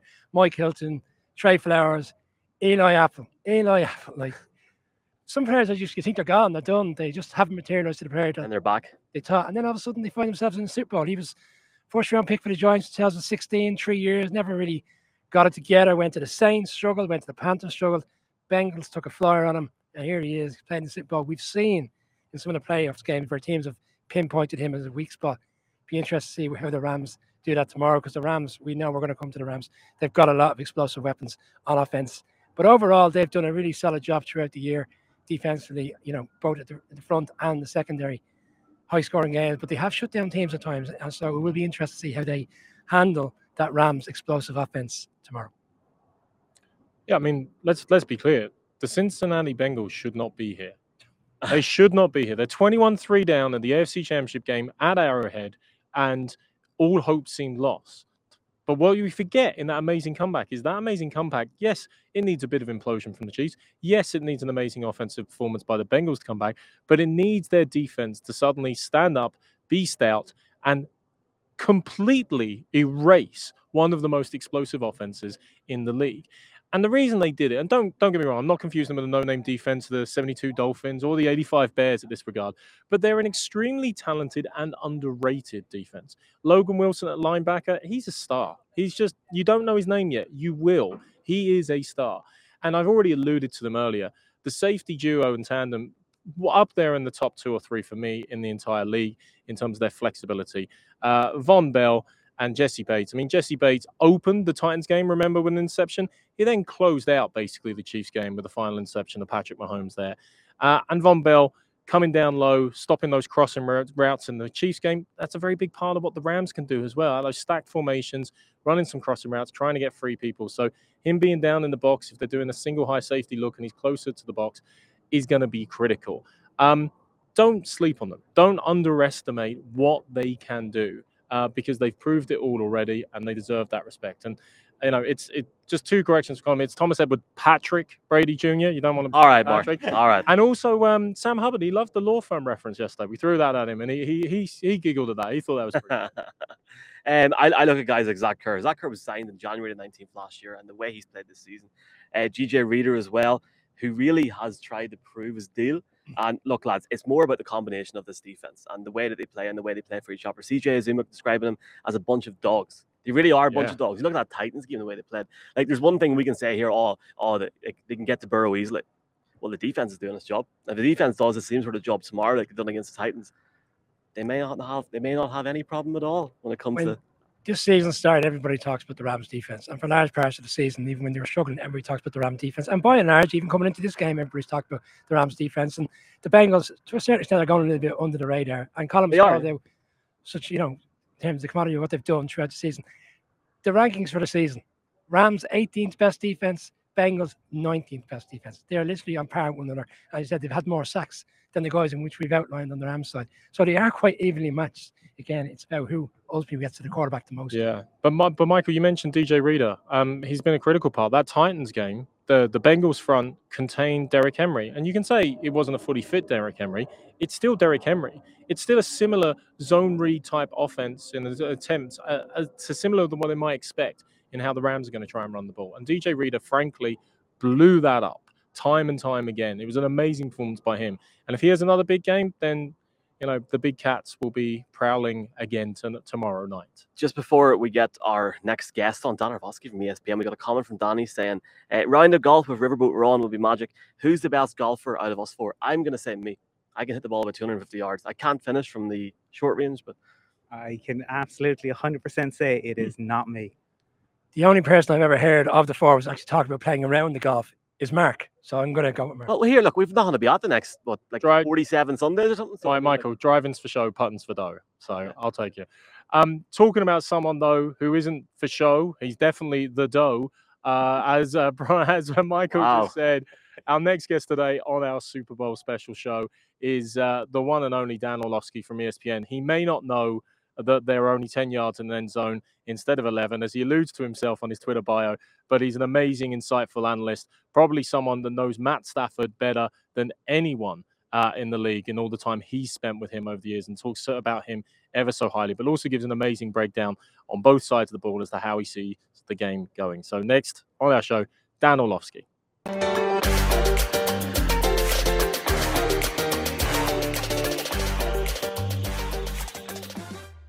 Okay, live from Los Angeles, the Irish NFL show. Delighted to have some great guests on this show today. Ron Rivera, Wade Phillips. This next guy doesn't really need an introduction because if you see him on Twitter, watch him on ESPN, NFL Live. Dan Orlovsky, man, it's brilliant to have you on the show. Thank you so much for coming on. It's good to be with you guys. Thank you for that introduction, man. I'm excited to talk some football. Yes, sir. And we ask every US-based guest is at least, have you ever been to Ireland? Have you any Irish heritage? Because Colin was asking Joey B this week, and he's got a little Irish himself, it seems. Yeah, I have been to Ireland. I've been to Ireland actually on St. Patrick's Day in Temple Bar District. My wife, her mother's maiden name is McFarland. So we did the whole Scotland and Ireland thing probably a dozen years ago. Had an absolute blast. We had a good day on St. Patrick's Day for sure. Yes, St. Patrick's Day in Temple Bar would certainly be memorable, Dan. Yeah. Now, I suppose, look, one of the things that this year you have become very famous for is being the founding member of the Matthew Stafford fan club. But this has been going on for years. This has not just begun this year. I think it's getting the attention given that Matthew Stafford is with the Rams. But, if you do your research, you were talking up Matty Stafford in 2015, 2016. Can you talk to us just a little bit about Matthew Stafford, the person, and Matthew Stafford, the quarterback? Yeah, I think the person is probably the part that gets lost in the conversation the most. He's a quiet, reserved guy, so he doesn't like to be kind of the center of attention, which is crazy because on the football field, he loves to be the center of attention, certainly in big moments. The best way for me to describe him is to kind of share some of the stories of my interactions with him. I remember sitting there talking with him one time, and he was telling us about kind of just like his football journey. So he grew up in Highland Park, Texas, which is a pretty big area of Texas when it comes to high school football, right near the Cowboys. And he was telling us the story. We asked him, like, hey, man, like, why did you commit to Georgia and University of Georgia, where he went to school? And he was just like, honestly, I committed to Georgia because I got so sick and tired of the recruiting process. And he basically was saying, like, he got so tired of people fawning over him and telling him how good he was. He was just like, listen, I'm just going to Georgia, because like the question was, how did the Texas boy not go to Texas? And he was like, I just wanted it to be over. And it just kind of gives the example of, the type of, he doesn't like that kind of Matthew, you're so good attention. Another story that he was sharing with us was when he was at Georgia. He was a sophomore, and they played on the road versus the University of Tennessee, and they lost. And his dad came on to him after the game on the field, put his arm around him. He's like, all right, it's all right, Matthew. We'll get him next time. And he looked up at his dad and said, there will be no next time, meaning I'm a sophomore. We play them at home next year when I'm a junior. I'm not going to be back here next time. I'm going to the NFL. And so he's had that vision for a long time. And, we were watching tape, I think in like 2014, 2015, one time with him. And he fit this throw into a really small window, like 4 guys are around. And it wasn't a game-winning situation. It was just a random, normal down and distance play. And he fits this ball into a window 25 yards downfield. And I remember, watching the tape with them, and fast forward rewind, and I'm like, Matthew, why? And I'm like, there's an underneath receiver at 8 yards wide open. No one's near him. And your guy's 25 yards downfield and you're trying to fit the ball. And now you do, but why? Like, why won't you take this easier throw? And he looked at me, he said, because you can. And that's the type of player he is. And it wasn't like this disrespectful thing, but he was like, I want to make that throw because people like you can't and people like me can. And I think he relishes trying to do those really, really difficult things physically. And he's I've always said he's got the ability to be two people at one time. Like he inherently, unquestionably knows that he is the guy. Like he is the franchise quarterback. He is the alpha male, but at the same time, just has always wanted to be a guy. Just wants to be one of the 53. He wants to fit in, and he loves being in that kind of role. And I think that's one of his rare, unique qualities. So, Dan, you mentioned about Matthew Stafford there. Sticking with the Rams for a second, Sean McVay, I mean, you were there at the, if you like, the inception or his birth as a head coach. I mean, you were very briefly on the practice squad there at the Rams in 2017. I'm just curious of your thoughts on both Sean McVay then and what he's become now. I mean, Colum's alluded to in press conferences, like he's got no tree of a coaching tree there. But would you have imagined that back in 2017 when you first engaged him? Oh, for sure. Honestly, the first team meeting that we were in, I leaned over to Jared Goff and I said, you're going to be fine, because Sean was just so brilliant.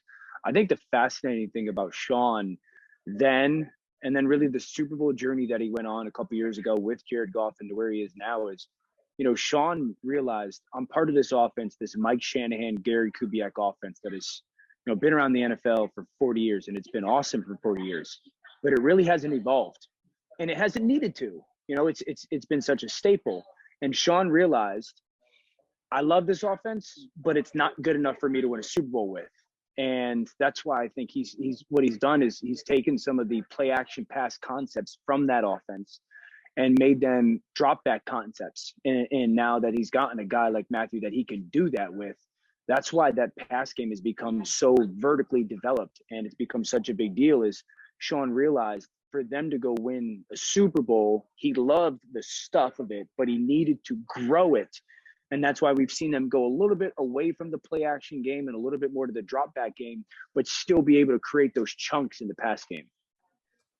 Just one last quick fire round here, Dan, if that's okay. For me, in Ireland, we say it's good crack if something's fun. And look, we've had Mina on the show. We've been so fortunate to have her on the show in the off season. And yourself, Mina, Laura, Marcus, everyone seems to have great crack on NFL Live. Also, you're in Disneyland at the minute. What makes it so special? Because I love, we don't really have the chance to watch it live here, but just like on social, seeing the post, it's fantastic, man. What makes the show special, like this crew? I think there's a couple of things, guys. I think first of all, we all legit are friends. Like we're fortunate in that regard. I've known Marcus. Marcus and I were drafted in the same year in the NFL, 2005. So we're talking 17 plus years.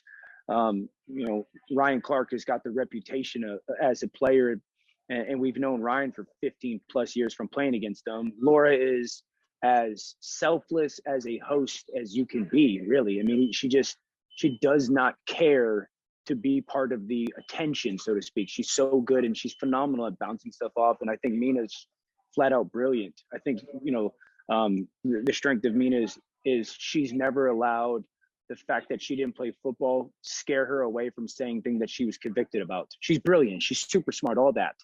I know a lot of smart people. She's never allowed that to scare her away from saying things. She's also never stopped trying to learn, the things that we know. Hundreds of text messages that she has sent to me. Hey, what does this mean? What do you mean by this? Hey, I heard you say this. What do you mean? Or, hey, I saw this. Am I saying it right? So, that is great. And then we just have a real genuine love for each other. I think we're all very aware though too of like the pocket that we're in right now, and how special we've all worked in television and how special this group is. And Ryan said something at the beginning of the year that probably is the greatest reason why. The amount of respect that we have for each other and what that person is saying and the work that they had to put in to say what they're saying is huge, because then it allows you to listen and hear the things that they're saying. And that's a rarity in television. And I think that's why it is a blessing and a joy to go to work with them every day. And it doesn't feel like work. It truly feels like we're just chopping it up. And I think a lot of us would tell you this. Those people are family. We grew up in team sports. Those people are family to us.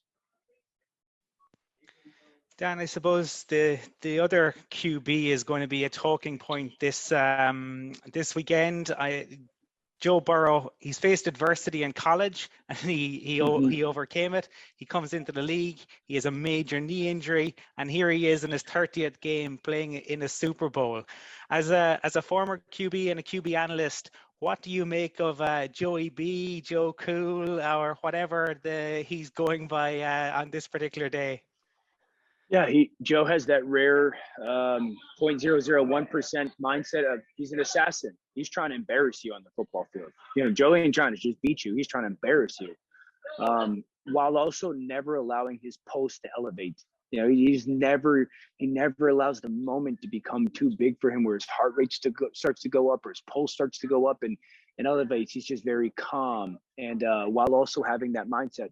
I call college football for ESPN, and a couple of years ago, I did the national title game when it was LSU versus Clemson, and it was Trevor Lawrence versus Joe. And I love Trevor Lawrence. I think the world of him, and I was very much so a Trevor Lawrence guy in that game, going into that game. And I did the mega cast on ESPN2 for it, so we were down on the field level, and I'm watching this game, and I'm just taking it all in from Burrow. And I just remember thinking to myself after the game, that's the guy, like that's the dude. And that dude is a stone cold killer. Just the way he carried himself from the start of that game to the last play of that game. And I think it's carried over. I think he's got ultra confidence that is that borderline cockiness. He 100% is driven by ego. He just doesn't have an ego problem. And I think that Joe, and I said this for him coming out of college, he does all the things that are most important quarterbacking wise. And so he's not 6'6", 250 pounds and runs at 4.4, but he does all the things so well: ball placement, accuracy, anticipation. Where do I throw this ball? When do I throw it? How do I throw it? What kind of throw should it be? And I think he just has that skill set. And I'm excited to watch him, you know, try to again do the impossible, so to speak, against a defense that should have success against him, but that's been the case for weeks now. Dan, one of the things that's very clear from your Twitter bio is you've got a good personality. You can, you know, take the mick out of yourself, as we say over here. I mean, I think you say end zone should be 11 yards deep. But one of the other aspects that comes through loud and clear, I would say, that we see all the way through the season, is the spirit and the detail of your analysis, which really takes everyone into the nuances behind the plays, which only when you break down the coaches' film do you see those detailed nuances, and especially with your experience as a quarterback in the league. I'm just curious, both teams potentially about their first choice tight end, both teams, everyone talks about the big name players, but what are the nuances you're noting going into tomorrow's game that maybe are going unsaid or unnoticed that you think people should be looking out for in how they're going to approach it? Yeah, it's a great question. I could give you a couple from kind of each side of the ball for each team. You know, I think Cincinnati offensively, how many different ways can they get Joe Mixon the ball in their screen game? You know, the Rams are great defensively, but they do not defend the screen pass well. And it's not only your traditional quarterback catch the ball, drop back 3 steps, look this way, then throw a screen that way. They got these multitudes of screens. Sometimes they're slip screens that happen quickly. Sometimes they're play action screens that get defenses running out of there, and then you get it out in space a little bit, the perimeter. So I think the multitude of screens to a guy like Joe Mixon against a Troy Reader at linebacker can be huge. How do the Rams defensively decide to play Jamar Chase with Jalen? You know, is Jalen going to be following him? Is he not going to follow him? Is he going to play, say, a T. Higgins, and they're going to double Jamar Chase? So that's a really interesting thing to watch. Cincinnati specifically to their offense. And I think for the Rams defensively, it's certainly back to the Jalen point. How many times do they decide to blitz Troy Reader, and not put him in coverage? Because that's what they've done over the last 4 or 5 weeks to, minimize him. How many batted balls do they get? I mean, if you're thinking as a defensive lineman, they're going to get this ball out quickly because they can't protect us. Well, let's get our hands up. So I think that's a big conversation piece. I think for the Rams offensively, it's fascinating because you don't know what Cincinnati is going to give you defensively. Cincinnati is a Rolodex of defense. Hey man, we do this one week, we do this the next week, we do this the next week. So you don't really know. Cooper Kupp has got 25 catches in the postseason. Mike Hilton, the nickel corner for the Bengals, has given up 3. Okay, so who wins that matchup is going to be huge. Who wins? Mike Hilton is a huge part of this game. And everyone's talking Jalen Ramsey, as we should.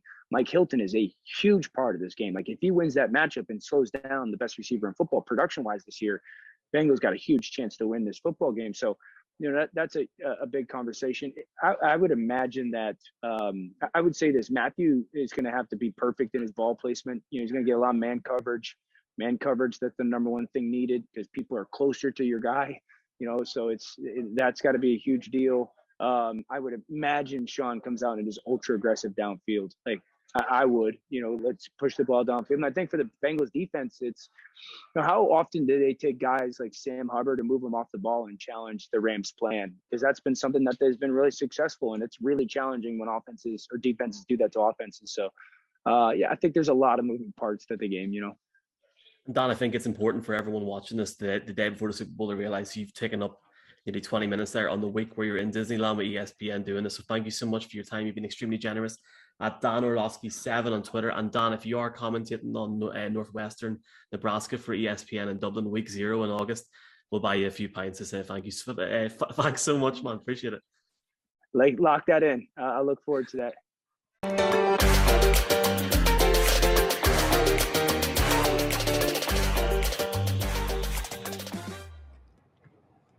Dan Orlovsky from ESPN on the Irish NFL show. NFL Live. We've had Mina on, we've had Dan on. Hopefully we get Laura and Marcus on soon.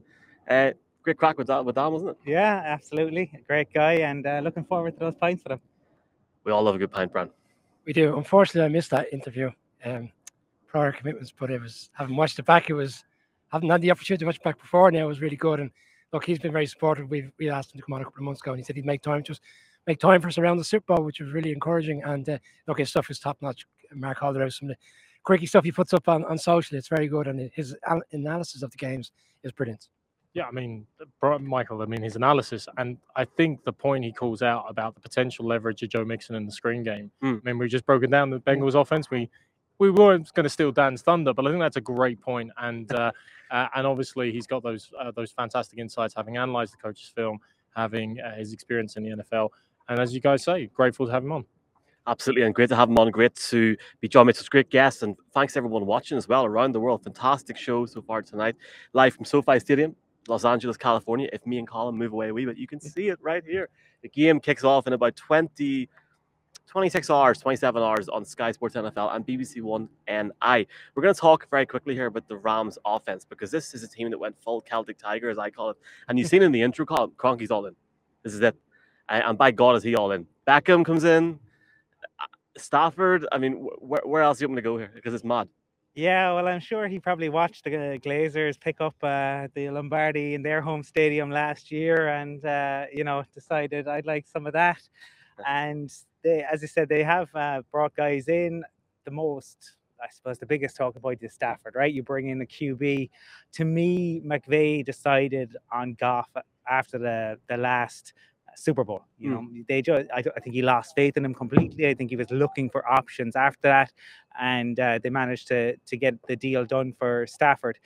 Dan talked very highly of Matthew Stafford. He's an enormous believer in Matthew Stafford. I think Matthew Stafford is a very good quarterback, but I think you can get to Matthew Stafford. And sometimes it depends on who Matthew Stafford, which version of him is going to show up. Is he capable of making the throws? Absolutely. Is he also capable of throwing interceptions, throwing pick sixes, and sometimes thinking that he's going to throw it 10 yards further than he actually is? The 49ers should have picked him off. And, that was a real sliding doors moment. They could be here instead of the Rams. But in fairness to him, we've equally seen against the Bucs where he led them down the field. You'd have to say probably wouldn't have let Cooper Kupp get that much freedom, but there he made the throw and there he is. This is all about legacy for quarterbacks in this league. You have to win rings, otherwise you're not considered up there. So for Stafford, everything is going to be this. I think there is pressure on him. He's come across. All the talk was, he couldn't do it, but he was with the Lions, the Factory of Sadness in Detroit. He is now here in the Sunshine State, and he has the opportunity to change it all tomorrow. He has the weapons. They've put him in position. He has the offensive genius that is Sean McVay. I think it's on Matthew Stafford to deliver for the Rams. Yes, sir. Well, going into the playoffs against the Cardinals, a lot of people felt it was a big question mark on whether Matthew Stafford could win a playoff game. He'd been there with the Lions a couple of times, didn't materialize, didn't win a game. He was comprehensive in his performance on that Monday night game. And against the Bucs, despite the fact the Bucs came back, a lot of those reasons weren't down to him. By and large, he had a really good game. Yeah, Colin was right, that missed interception was costly for the 49ers, but by and large, he played well. He had 2 really good touchdowns to Cooper Kupp in that game. They've won 8 of the last 9 games. He has played well in large parts of those games. I don't see him as a question point coming into this game. Where I see the struggles for the Rams for large parts recently has been the run game. They were averaging in the playoffs only 2.5 yards per carry. Now, on the flip side of that, the Bengals are giving up 5.9 yards. So there is an opportunity tomorrow for the Rams to, potentially make hay there. Henderson is coming back in off the IR. So they've only got 3 running backs to call on tomorrow. Sony Michel, Akers, who had his fumble issues in the game, but by and large, when he's come back, he is a productive. He's the number 1 running back. And where the Rams defense has held their end of the bargain in terms of stopping the run, the Bengals have been a bit up and down. So I do see an opportunity for the Rams tomorrow. Take a bit of pressure off Matthew Stafford, get the run game going. And if they do, that mixes it up, catches the Bengals on their toes. And then maybe Mark will allude to the comprehensive list of players in which they have in the wide receiver position. Well, they might have 1 or 2, Brian. They might have 1 or Odell. 2. Just a few. Yeah. My friend Odell. Your best friend Odell, yeah. I mean, they don't have Taylor Higbee, which we touched on and everything, and he's actually an underrated part of that offense, and that's another dimension for them. Very good threat in the red zone as well. To me, actually, I mean, let's bring it back to the coaches a little bit because unfortunately, we haven't really touched on them. There's a lot of focus, obviously, on their age, but again, I said there's a bit of a theme here. There's coaches of coaches. Zach Taylor's father-in-law formerly coached the Packers. Sean McVay's grandfather was a former coach of the Giants. I mean, there's a little bit of embedded history that maybe belies their young ages. At 36 and 38, they would be the first and youngest or the second youngest coach of all time to win the Super Bowl if they win. Currently held by Mike Tomlin, obviously, the Steelers is the record there in that regard. And at a combined age of 74, it's the youngest combined age of 2 coaches in Super Bowl history. Or, as we like to say, only a couple of years older than Brian O'Leary. So, in the year that they've announced games in Germany, it's probably only fitting that the Wunderkinden are here in the Super Bowl leading their teams. But it's not all about the head coaches. Kevin O'Connell, last game he's going to coach for the Rams, offensive coordinator, has, as Brian alluded to, an array of weapons. Whether it's Odell Beckham Jr., whether it's, Akers and Michelle aren't a bad running combo, but whether, of course, it is the weapon, the offensive player of the year, Cooper Kupp. This game might just come down to Mike Hilton, who has been playing lights out in the slot, versus Cooper Kupp. And guys, we're talking about a few stats out here. 4,067 yards. If you want to take receiving yards in the regular season and postseason for Cooper Kupp and Jamar Chase, that's what you get, 4,067 yards. But unfortunately, I think it always still comes back down to Matt Stafford. And Matt Stafford is the story, will be the story, and continues to be the story. We could talk about the O-line and the great story of Big Whit, Andrew Whitworth, and a brief chat we had with Sebastian Vollmer yesterday in relation to him. But Matt Stafford, if he wins the Super Bowl, joins one of only 2 quarterbacks of all time to win it after 10 years in the league. John Elway, after so many years of sadness, of course, and Steve Young, famously breaking, his duck with Montana's legacy hanging over him. But you know what he did during the regular season, guys? He threw a few interceptions. Not just a few, the most alongside Trevor Lawrence in the league during the regular season. You can count on him for a mistake or 2. And only once in Super Bowl history has the regular season leader in interceptions actually gone on to win the Super Bowl. It was Eli Manning, so I don't want to talk about it, but that is the legacy that Stafford and the Rams will be dealing with. He deserved to actually start slagging my age. Obviously mentioned Higbee not playing tight end. We have Will Phillips on, his son Wes. He's the tight ends coach. Johnny Munt is the second-rate tight end. Maybe that could be one for Matchbook tomorrow. How about Matchbook in a wee second, actually? Look, I said feeling hot Cooper Kupp. It's the couple. Cooper Kupp tomorrow could have a complete day, because look at this Rams offense, where they went from like Robert Woods. I feel for Robert Woods, big time.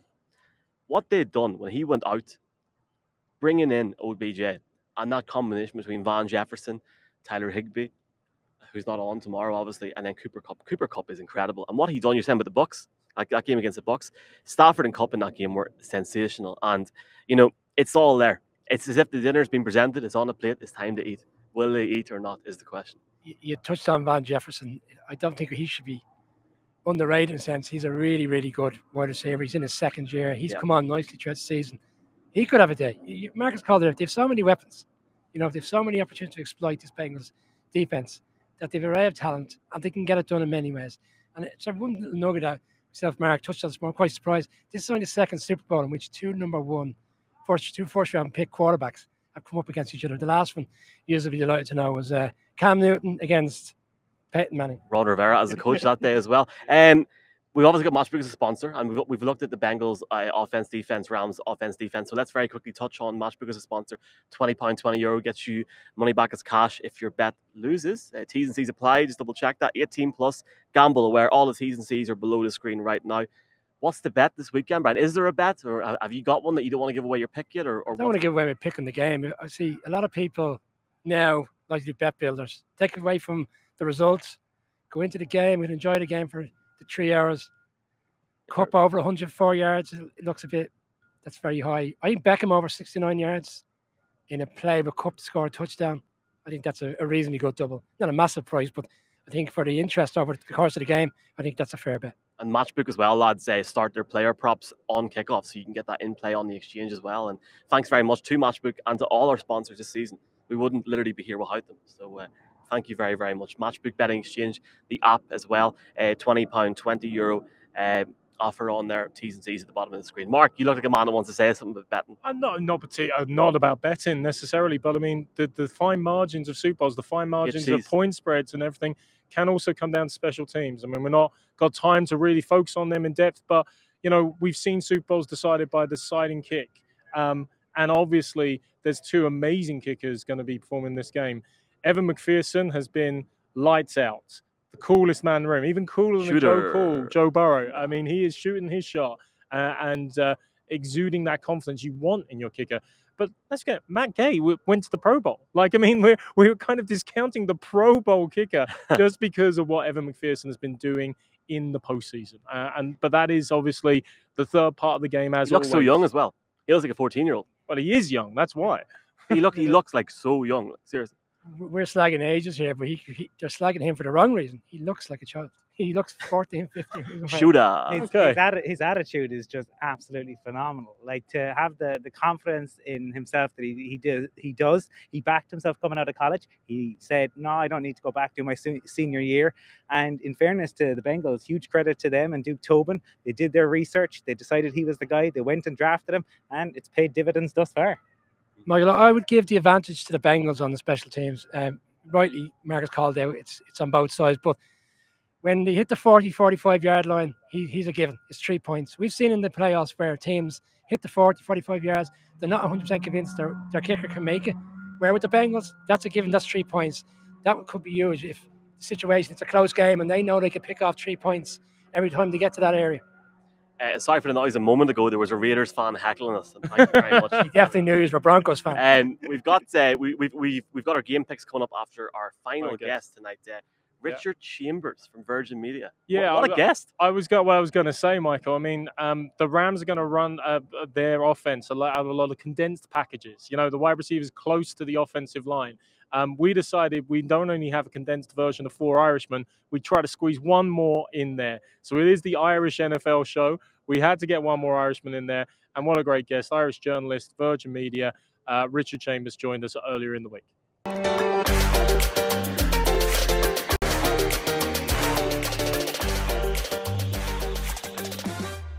One day away from Super Bowl Sunday, Bengals against the Rams at SoFi Stadium. We're delighted to welcome in a guy. You may have seen him on your Twitter account or on your television. A very popular man in Ireland, Richard Chambers from Virgin Media News, also an author of a state of emergency out recently. Richard, a very, very warm welcome to the show. Lads, thank you so much for having me. Great distraction to have, It's going to be good crack, Richard, with this game tomorrow night as well. And do you know what? Usually we ask people on here, have you any affinity to Ireland? So I can't really ask you that, to be honest with you. But what's your affinity with the NFL for people that are watching this going? Yeah, well, I was actually thinking when I was asked to do this, I was like, when did I actually start following NFL? And I'm trying to think, it's sort of a chicken and egg situation. Like I started playing American football in UCD. And I'm trying to think of if that was the way in. Did I just see a desk there at like one freshers week and I was like, oh, American football, let's do that. That would be fun. Or if I actually watched it first. But it was around that time and I sort of got into the Green Bay Packers. And I just started playing football then. I just loved it. I just loved the culture of the sport, the history, the real sort of gladiatorial sort of, epics that the sport gives that so many others just don't. And it's just been an amazing sort of, love of my life ever since, really. Yeah, it's funny, Richard, doing some research for this, and some of your earliest tweets, I think, were about...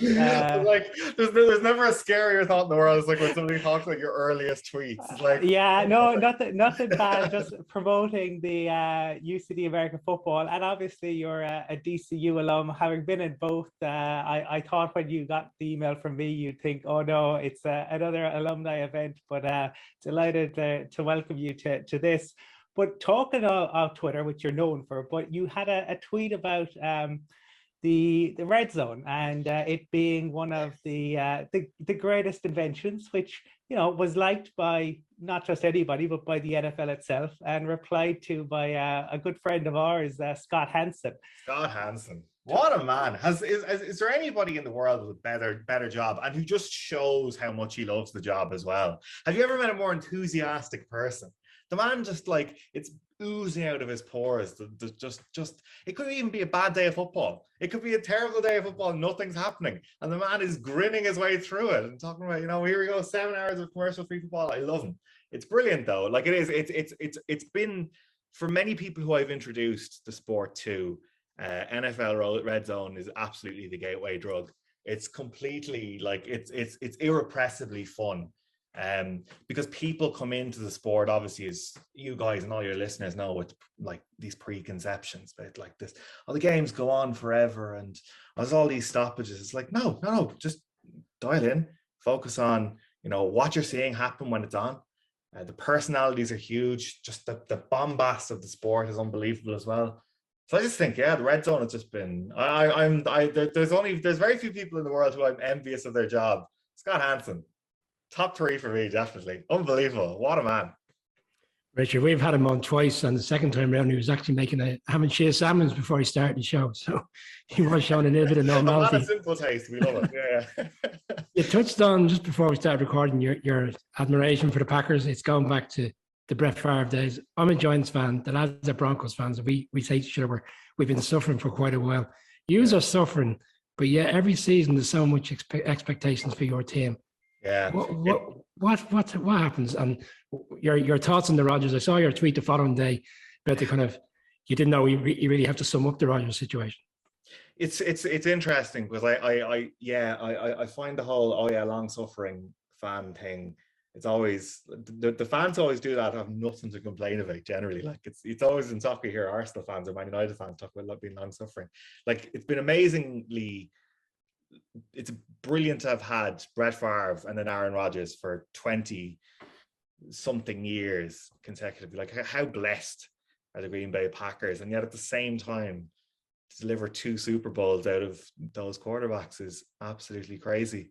And I think it's been something which is you notice with the Aaron Rodgers era, as amazing a quarterback as he has been, and obviously when Mike McCarthy was the head coach as well, there just seemed to be, you could pick out a million different things, whether it's bad luck, terrible refereeing calls, and just more often than not, terrible play calling. Actually, was the Mike McCarthy legacy of the Green Bay Packers.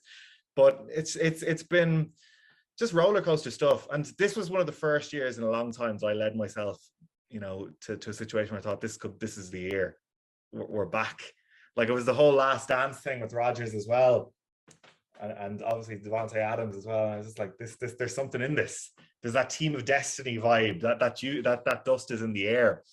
And then obviously it just didn't happen because, you know, the Green Bay Packers in the playoffs, the Lambeau Field at home thing is just clearly just descended into, you know, this mythical setting, and this imperious home field advantage just doesn't hold up really.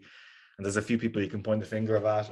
The Rodgers thing, yeah, like I wish I could say I was surprised. Like there has been, I don't know if any of you guys have read this, there's been a few bits over the years popped out, and there was an article I read a couple of years ago. As a former player, I can't remember who it was, but he said, yeah, Aaron Rodgers is into conspiracy theories. And I was like, this sounds hilarious and harmless. I can't imagine a situation in the world where this will ever come back to bite us. But he has, to me as a fan, like loyalty is such a huge thing in sport. And we overplace, you know, a weight on that because obviously these are paid athletes. But I think with Aaron Rodgers, it has felt like over the last couple of years, he has been engineering his way towards the door. So the Denver Broncos as well, of course. It just, that does leave a sour taste in the mouth. And that was the same with Brett as well. When Brett was there and he was, you know, the last couple of years when he was, will I, won't I retire? It's very interesting that both of them have had, you know, legendary careers, like two of the 10 best quarterbacks of all time back to back. And they couldn't leave on great terms with the team. At least it doesn't appear to with Brett or with Aaron. Aaron might be back again next year. I don't think he is. I don't think anybody expects him to be back with the Packers next year. But yeah, a bitter pill to swallow, really. Yeah, I think Packers fans are going to have to light a few candles, Richard, over the next few weeks, I think, to see what happens there. But here, look, I mean, the Packers are one of the only teams that hasn't played. I think the only team that hasn't played in London. And look, we haven't had the fortune to have a game in Ireland, and well, we've obviously had one in '97, but not recently. Have you had a chance to go over to Wembley or Tottenham, or maybe have you been to one in the States? I seen you go over to New York in September when we couldn't get in. I was very jealous at the time, Richard. I can't tell you how jealous I was. Seriously. I've never got to Lambeau, which is the absolute bucket list now for me in sport. Absolutely can't wait to do that at some point. I was over at one of the first London games. It was the Saints against the Chargers. It was the second or the third year of it. Unbelievable shootout game. Drew Brees had an amazing game. LaDainian Tomlinson was brilliant in that one as well, which is like, these were like, you know, sort of huge figures when I was just getting into the sport, when we were there with UCD. And also last Jesus, the pandemic ruins everything. It was 2019. It was one for my 30th. Myself and my girlfriend Louise, we went over to New Orleans, and we were there for a Saints game, Saints against the Falcons.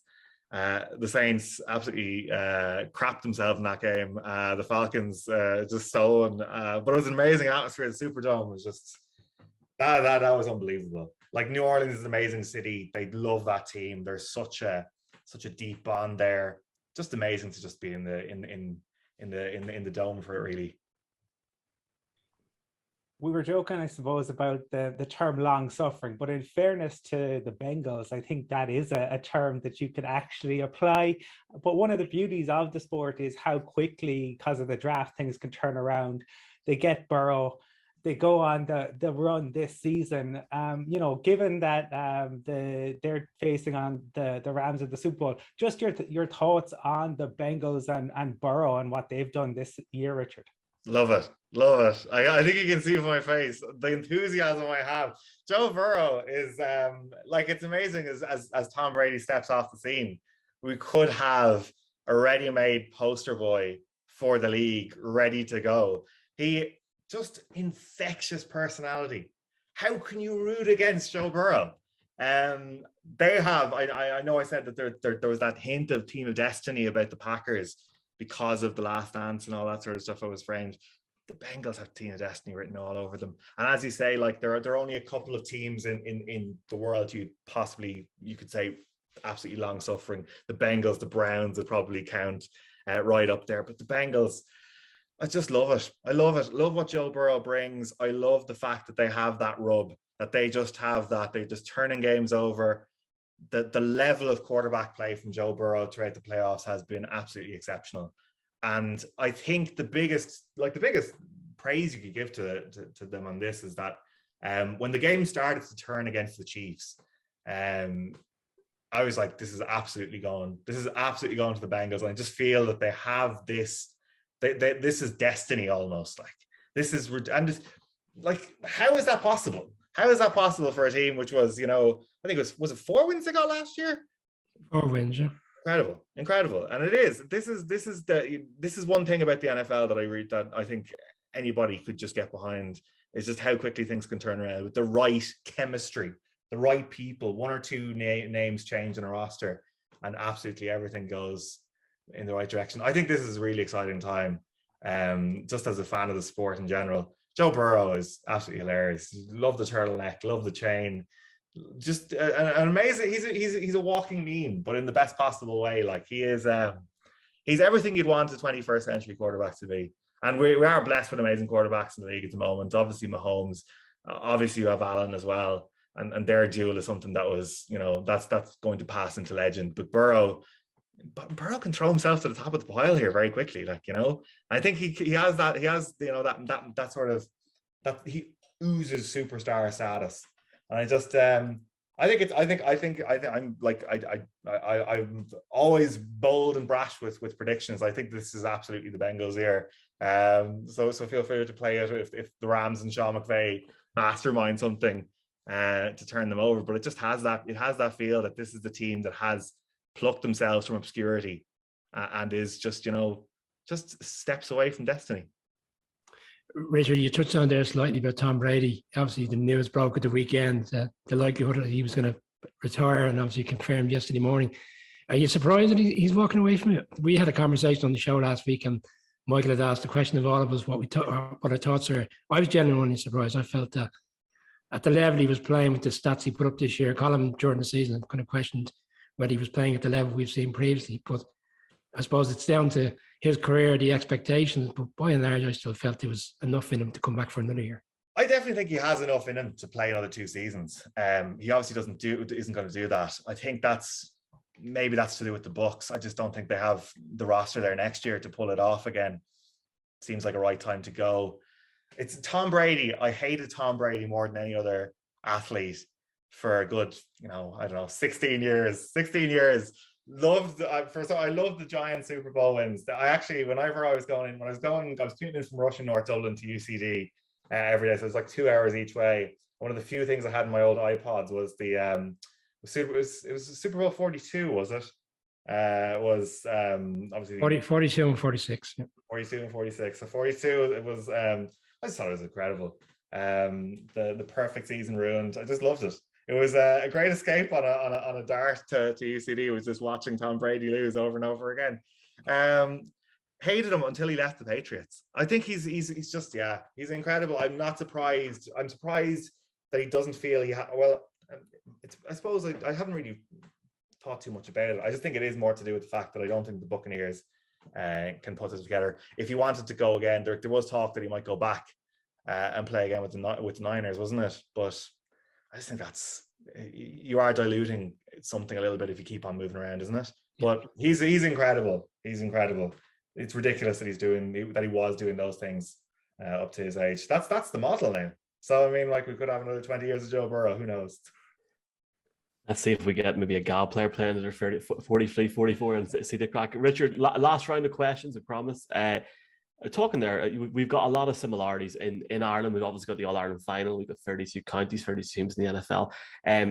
But the Rams have something significant. Only one county in Ireland has a home advantage in an All-Ireland final. And we all know who that is, boys. Dublin.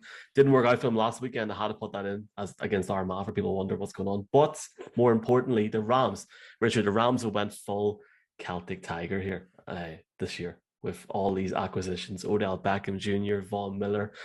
Home advantage, do you think it's going to give them a massive advantage, or do you think it maybe puts more pressure on them, especially when it's a full crowd there in LA tomorrow? It is more pressure, though, isn't it? It is more pressure. I don't know. Like, I mean, I have no idea how the ticketing arrangements work for Super Bowls, but I can't imagine it being a huge advantage to them, especially because how long are they back in LA? Not a huge amount of years. I don't think they have that they haven't got that fever pitch of a crowd. LA is a very sort of glory hunty town, though. Do you know what I mean? Like there's a hint of a Super Bowl, that place will be full, that place will be rocking. I think there is a pressure that comes with playing a Super Bowl in your home stadium. yeah, they have pulled it all together really, really well, but I don't think it'll stand to them. I just think this happens. It happens with the Giants before. It happened with the Packers before as well. There are these teams that aren't meant to be there, but just do it. And it has that sense of this is all the momentum is there. They've turned over the Chiefs, who I thought would walk it all the way through now. And I just think that the Bengals are their team worth rooting for. I can't really war. I love Sean McVay as a coach, but I can't war him to the LA Rams. The LA Rams. Richard, you've kind of, I suppose, with news and Twitter and this like kind of 24-hour news cycle that we have, and it feels like with the NFL over the last 2 years, it used to be kind of the season ended in the Super Bowl, and then there was some things happening in free agency, and then you got to the draft, there was a bit, and then the season started again. Now it's just constant. There is just like stories all the time. We've had Schefter and Rappaport on. You see them tweeting at like 2 and 3 in the morning. Like where and in terms, I suppose, kind of piggybacking on the red zone stuff, where does this all go next? How does it go to the next level? It's crazy, actually, yeah, and it is.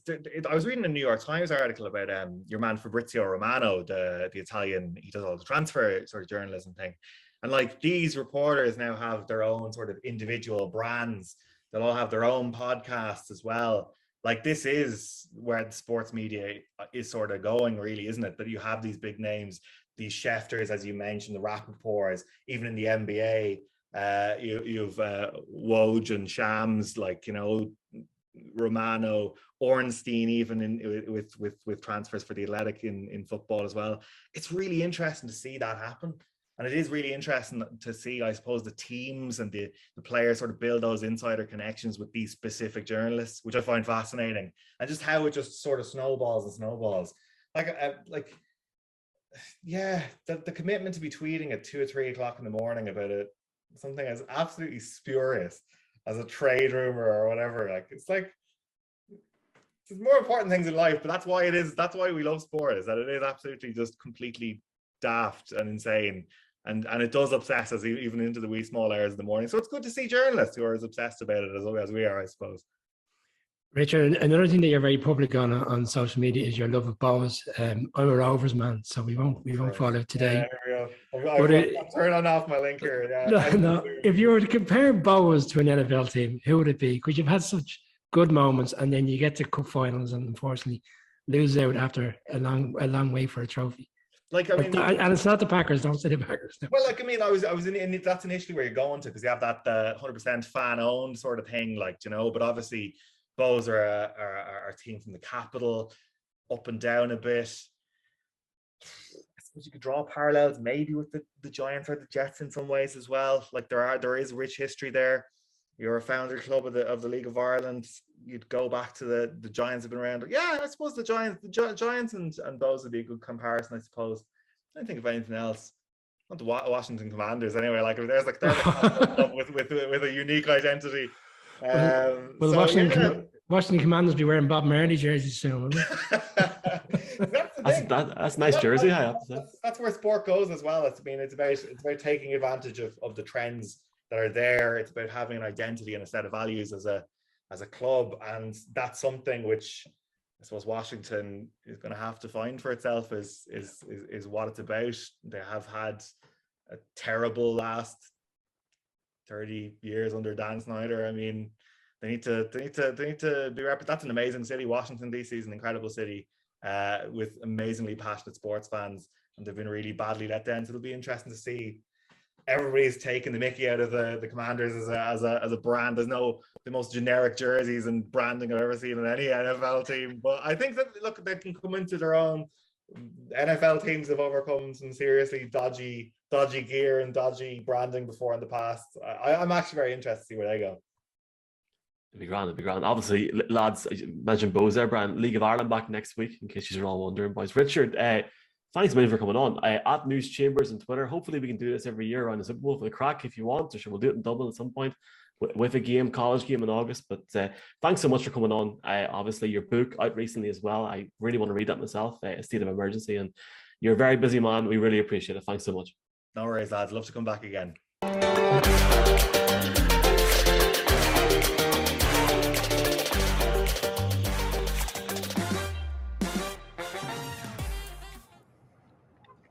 And that was Richard Chambers from Virgin Media News, offer extraordinaire as well. The main man for Ireland on Twitter at the minute as well. Great to have Richard on the Irish NFL show.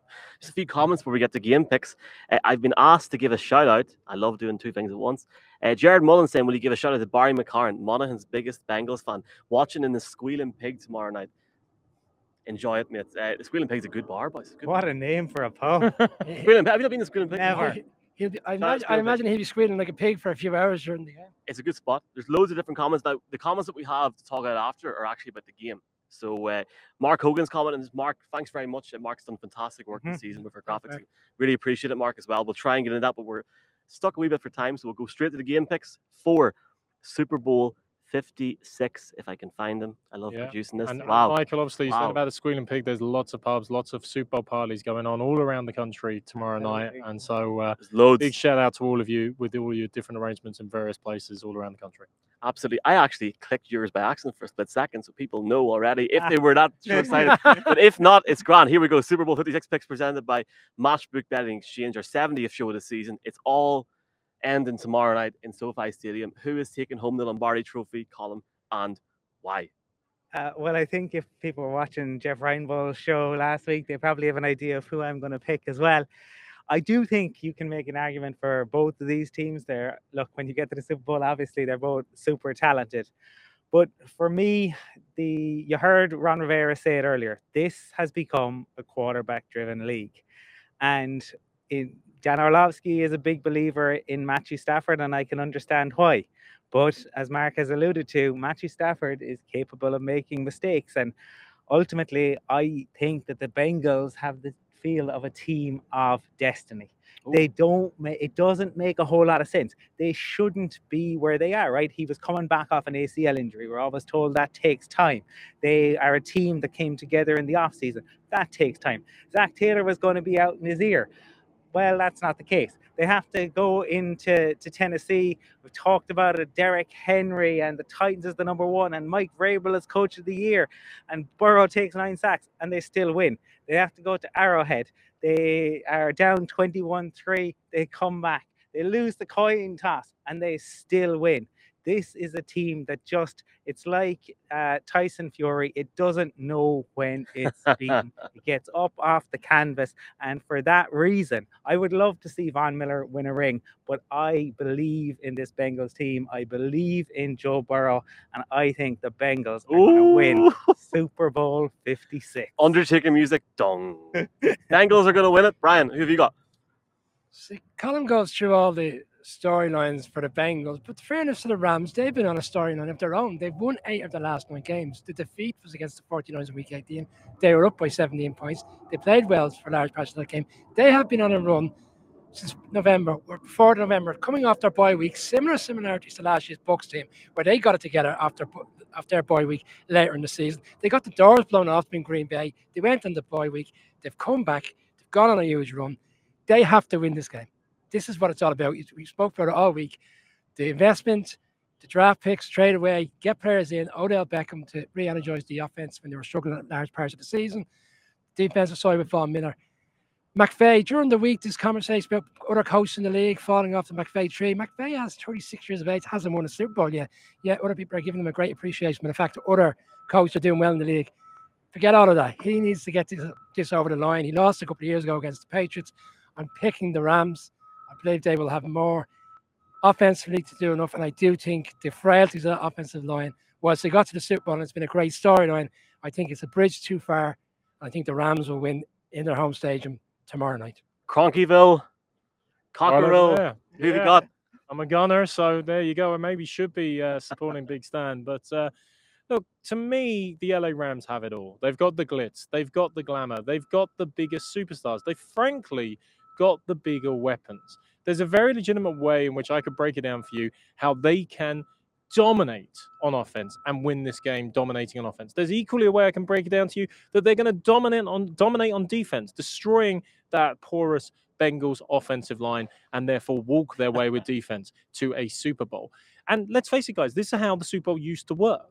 You know, you go back to the 80s, 90s, early noughties and everything. It was the big superstar teams would obliterate the poor unfortunates that somehow made their way to the Super Bowl. I can think of my 85 Patriots being beaten by the Bears, the early years of Elway, late 80s, early 90s, the 2000 Giants against the Ravens.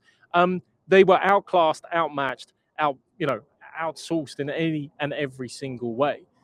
But somewhere along the line, the narrative did change. Somewhere along the line, dreams can come true. Whether it was the 2001 Patriots, the 2006 Steelers, the 2007 Giants, the 2018 Eagles, there is the ability to somehow, some way, a team at the start of the playoffs, it looks like they almost have no right in being there, can make it all come true. Even my favorite Cinderella story of all time, the 2008 Arizona Cardinals, were founded by one of the greatest wide receiver postseason runs of all time, needed two of the great Super Bowl players of all time to defeat them and ultimately kill their dream. You think of Harrison's interception return and then Roethlisberger to Holmes over three defenders. So therefore, to me, we ask ourselves, well, what's the bigger land of make-believe? And this Cincinnati Bengals team is from the land of make-believe. You would not have believed if I said to you at the start of the year, and Colin kind of outlined it, 6-25-1 was Zach Taylor coming into the season. A quarterback coming off a career-defining injury. A wide receiver who should have been a tackle, everybody said. A free agency market made up of cast-offs and delinquents trying to gel together something, making it up from the ashes of rubble, effectively. And not only that, they're in the AFC North, guys. There were 3 returning playoff teams. No hope, no chance. But somehow they did make it. And somehow they got to the playoffs. And they faced the number 1 seed down. And they faced the number 2 seed. And as Colin said, away from home in a 21-3 deficit. And what did they do then? Well, then those cats clawed. And then those cats roared. And as William Blake used to say about their cousin, the tiger, what a mortal hand or eye could frame thy fearful symmetry. They have been unbelievable to get to this stage and this phase. The number 1 seed has been dispatched. The number 2 seed has been dispatched. Now, in the face of overwhelming odds, in the face of a home stadium, another away game for them, even though they're designated the home team, Cinderella found her Prince Charming. For those of you who believe, for those of you that believe your team can once again get back to the promised land, this time the big cat will bark because the underdog is going to bark. Bengals to win it. Wow. Before I give my pick, I want to give Ireland's pick. If that's all right. While you're doing that, Michael, Mark's talking about the 4 seed and the 2nd seed. This is the first Super Bowl since 1975 where no number 1 or no number 2 seed from either side has made the Super Bowl. I love it. I love it. Right. Ireland's pick is 54% to 46%. The Bengals to win the Super Bowl. Simon Kennedy, he thinks he thinks the Rams take it with Cup MVP. Donnie McVeigh, the head says Rams winning cover, but it's the magic of the Super Bowl. I fancy the Bengals to win. Darren McGuire, the Bengals will start slow and appear nervous. Burrow will be picked off earlier on in the second half. They'll find the rhythm and win it by a whisker. LA Rams, Northern Ireland. How's it going, boys? All the haters, too much prime time for us either side of the ball. Rams house. Christina, I hear I'm flip-flopping, but I'm going to say the Bengals. It's kind of hard to see past the OBJ and Vaughn, though. Cathal Scarry, I'm rooting for the Bengals, especially Chase, Burrow, and Mixon, but I think the Rams will win it by 4. Gerard, all in with the Rams after we watched American Underdog last night. Owen Farrell, Bengals by 6 to spoil the party, upset the bookies. Gareth Murta, I'm going for the Rams because of Von Miller. Wouldn't mind if the Bengals win. Kyle saying the Bengals mainly as I prefer to trust Burrow and Stafford. 49ers Ireland, 34-31 Bengals. And he's saying that Shooter wins the game for them. Declan Long, I'm going with the Bengals in a close game, 24-21. Frederick Flunk, I'm going with my heart and saying the Bengals by 3 or 6. My head says the Rams by 10. Shout out to Tip the Bengals, shout out to the Bengals Ireland as well. Look, here, there's like 5 more. Kevin, if the Bengals use the ground game, Mixon gets room, 24-27 Rams. Key, happy with either going with the Rams, Von Miller. Dave has a gut feeling it's going to be the Bengals. Rob Bengal, McPherson at the gun, 24-21. JC, Bengals 33-28. We've only got just 3 more. Stephen Mahan, he's going with the Rams. Cormac Shaughnessy, Bengals. Gary McGurk back the Bengals at 50-1 based on their number 1 Irish fans' advice. Barry McCarran. This Barry boy is getting a follow live on Twitter right now. Michael, look, Ireland believes. The magic dust is there. Surely, let the magic into your heart, Michael. Let's have your... Here we go. Let's start off with the Bengals. And Colin was right in what he said. The Bengals, what they have achieved in the space of 2 or 3 seasons. Peter Schrager said it yesterday. This team were nowhere 3 years ago. And look now, they're 60 minutes away from immortality. And what they've done to even come back with Burrow and then get Jamar Chase. Apparently, Jamar Chase, it came out this week that Jamar Chase was walking around, knocking on the doors of people to try and get to sort of live beside Joe Burrow. He loves him that much. This Bengals team are fantastic, and they will be there for a very, very long time. I have no doubt about it, and it's going to be great for the AFC.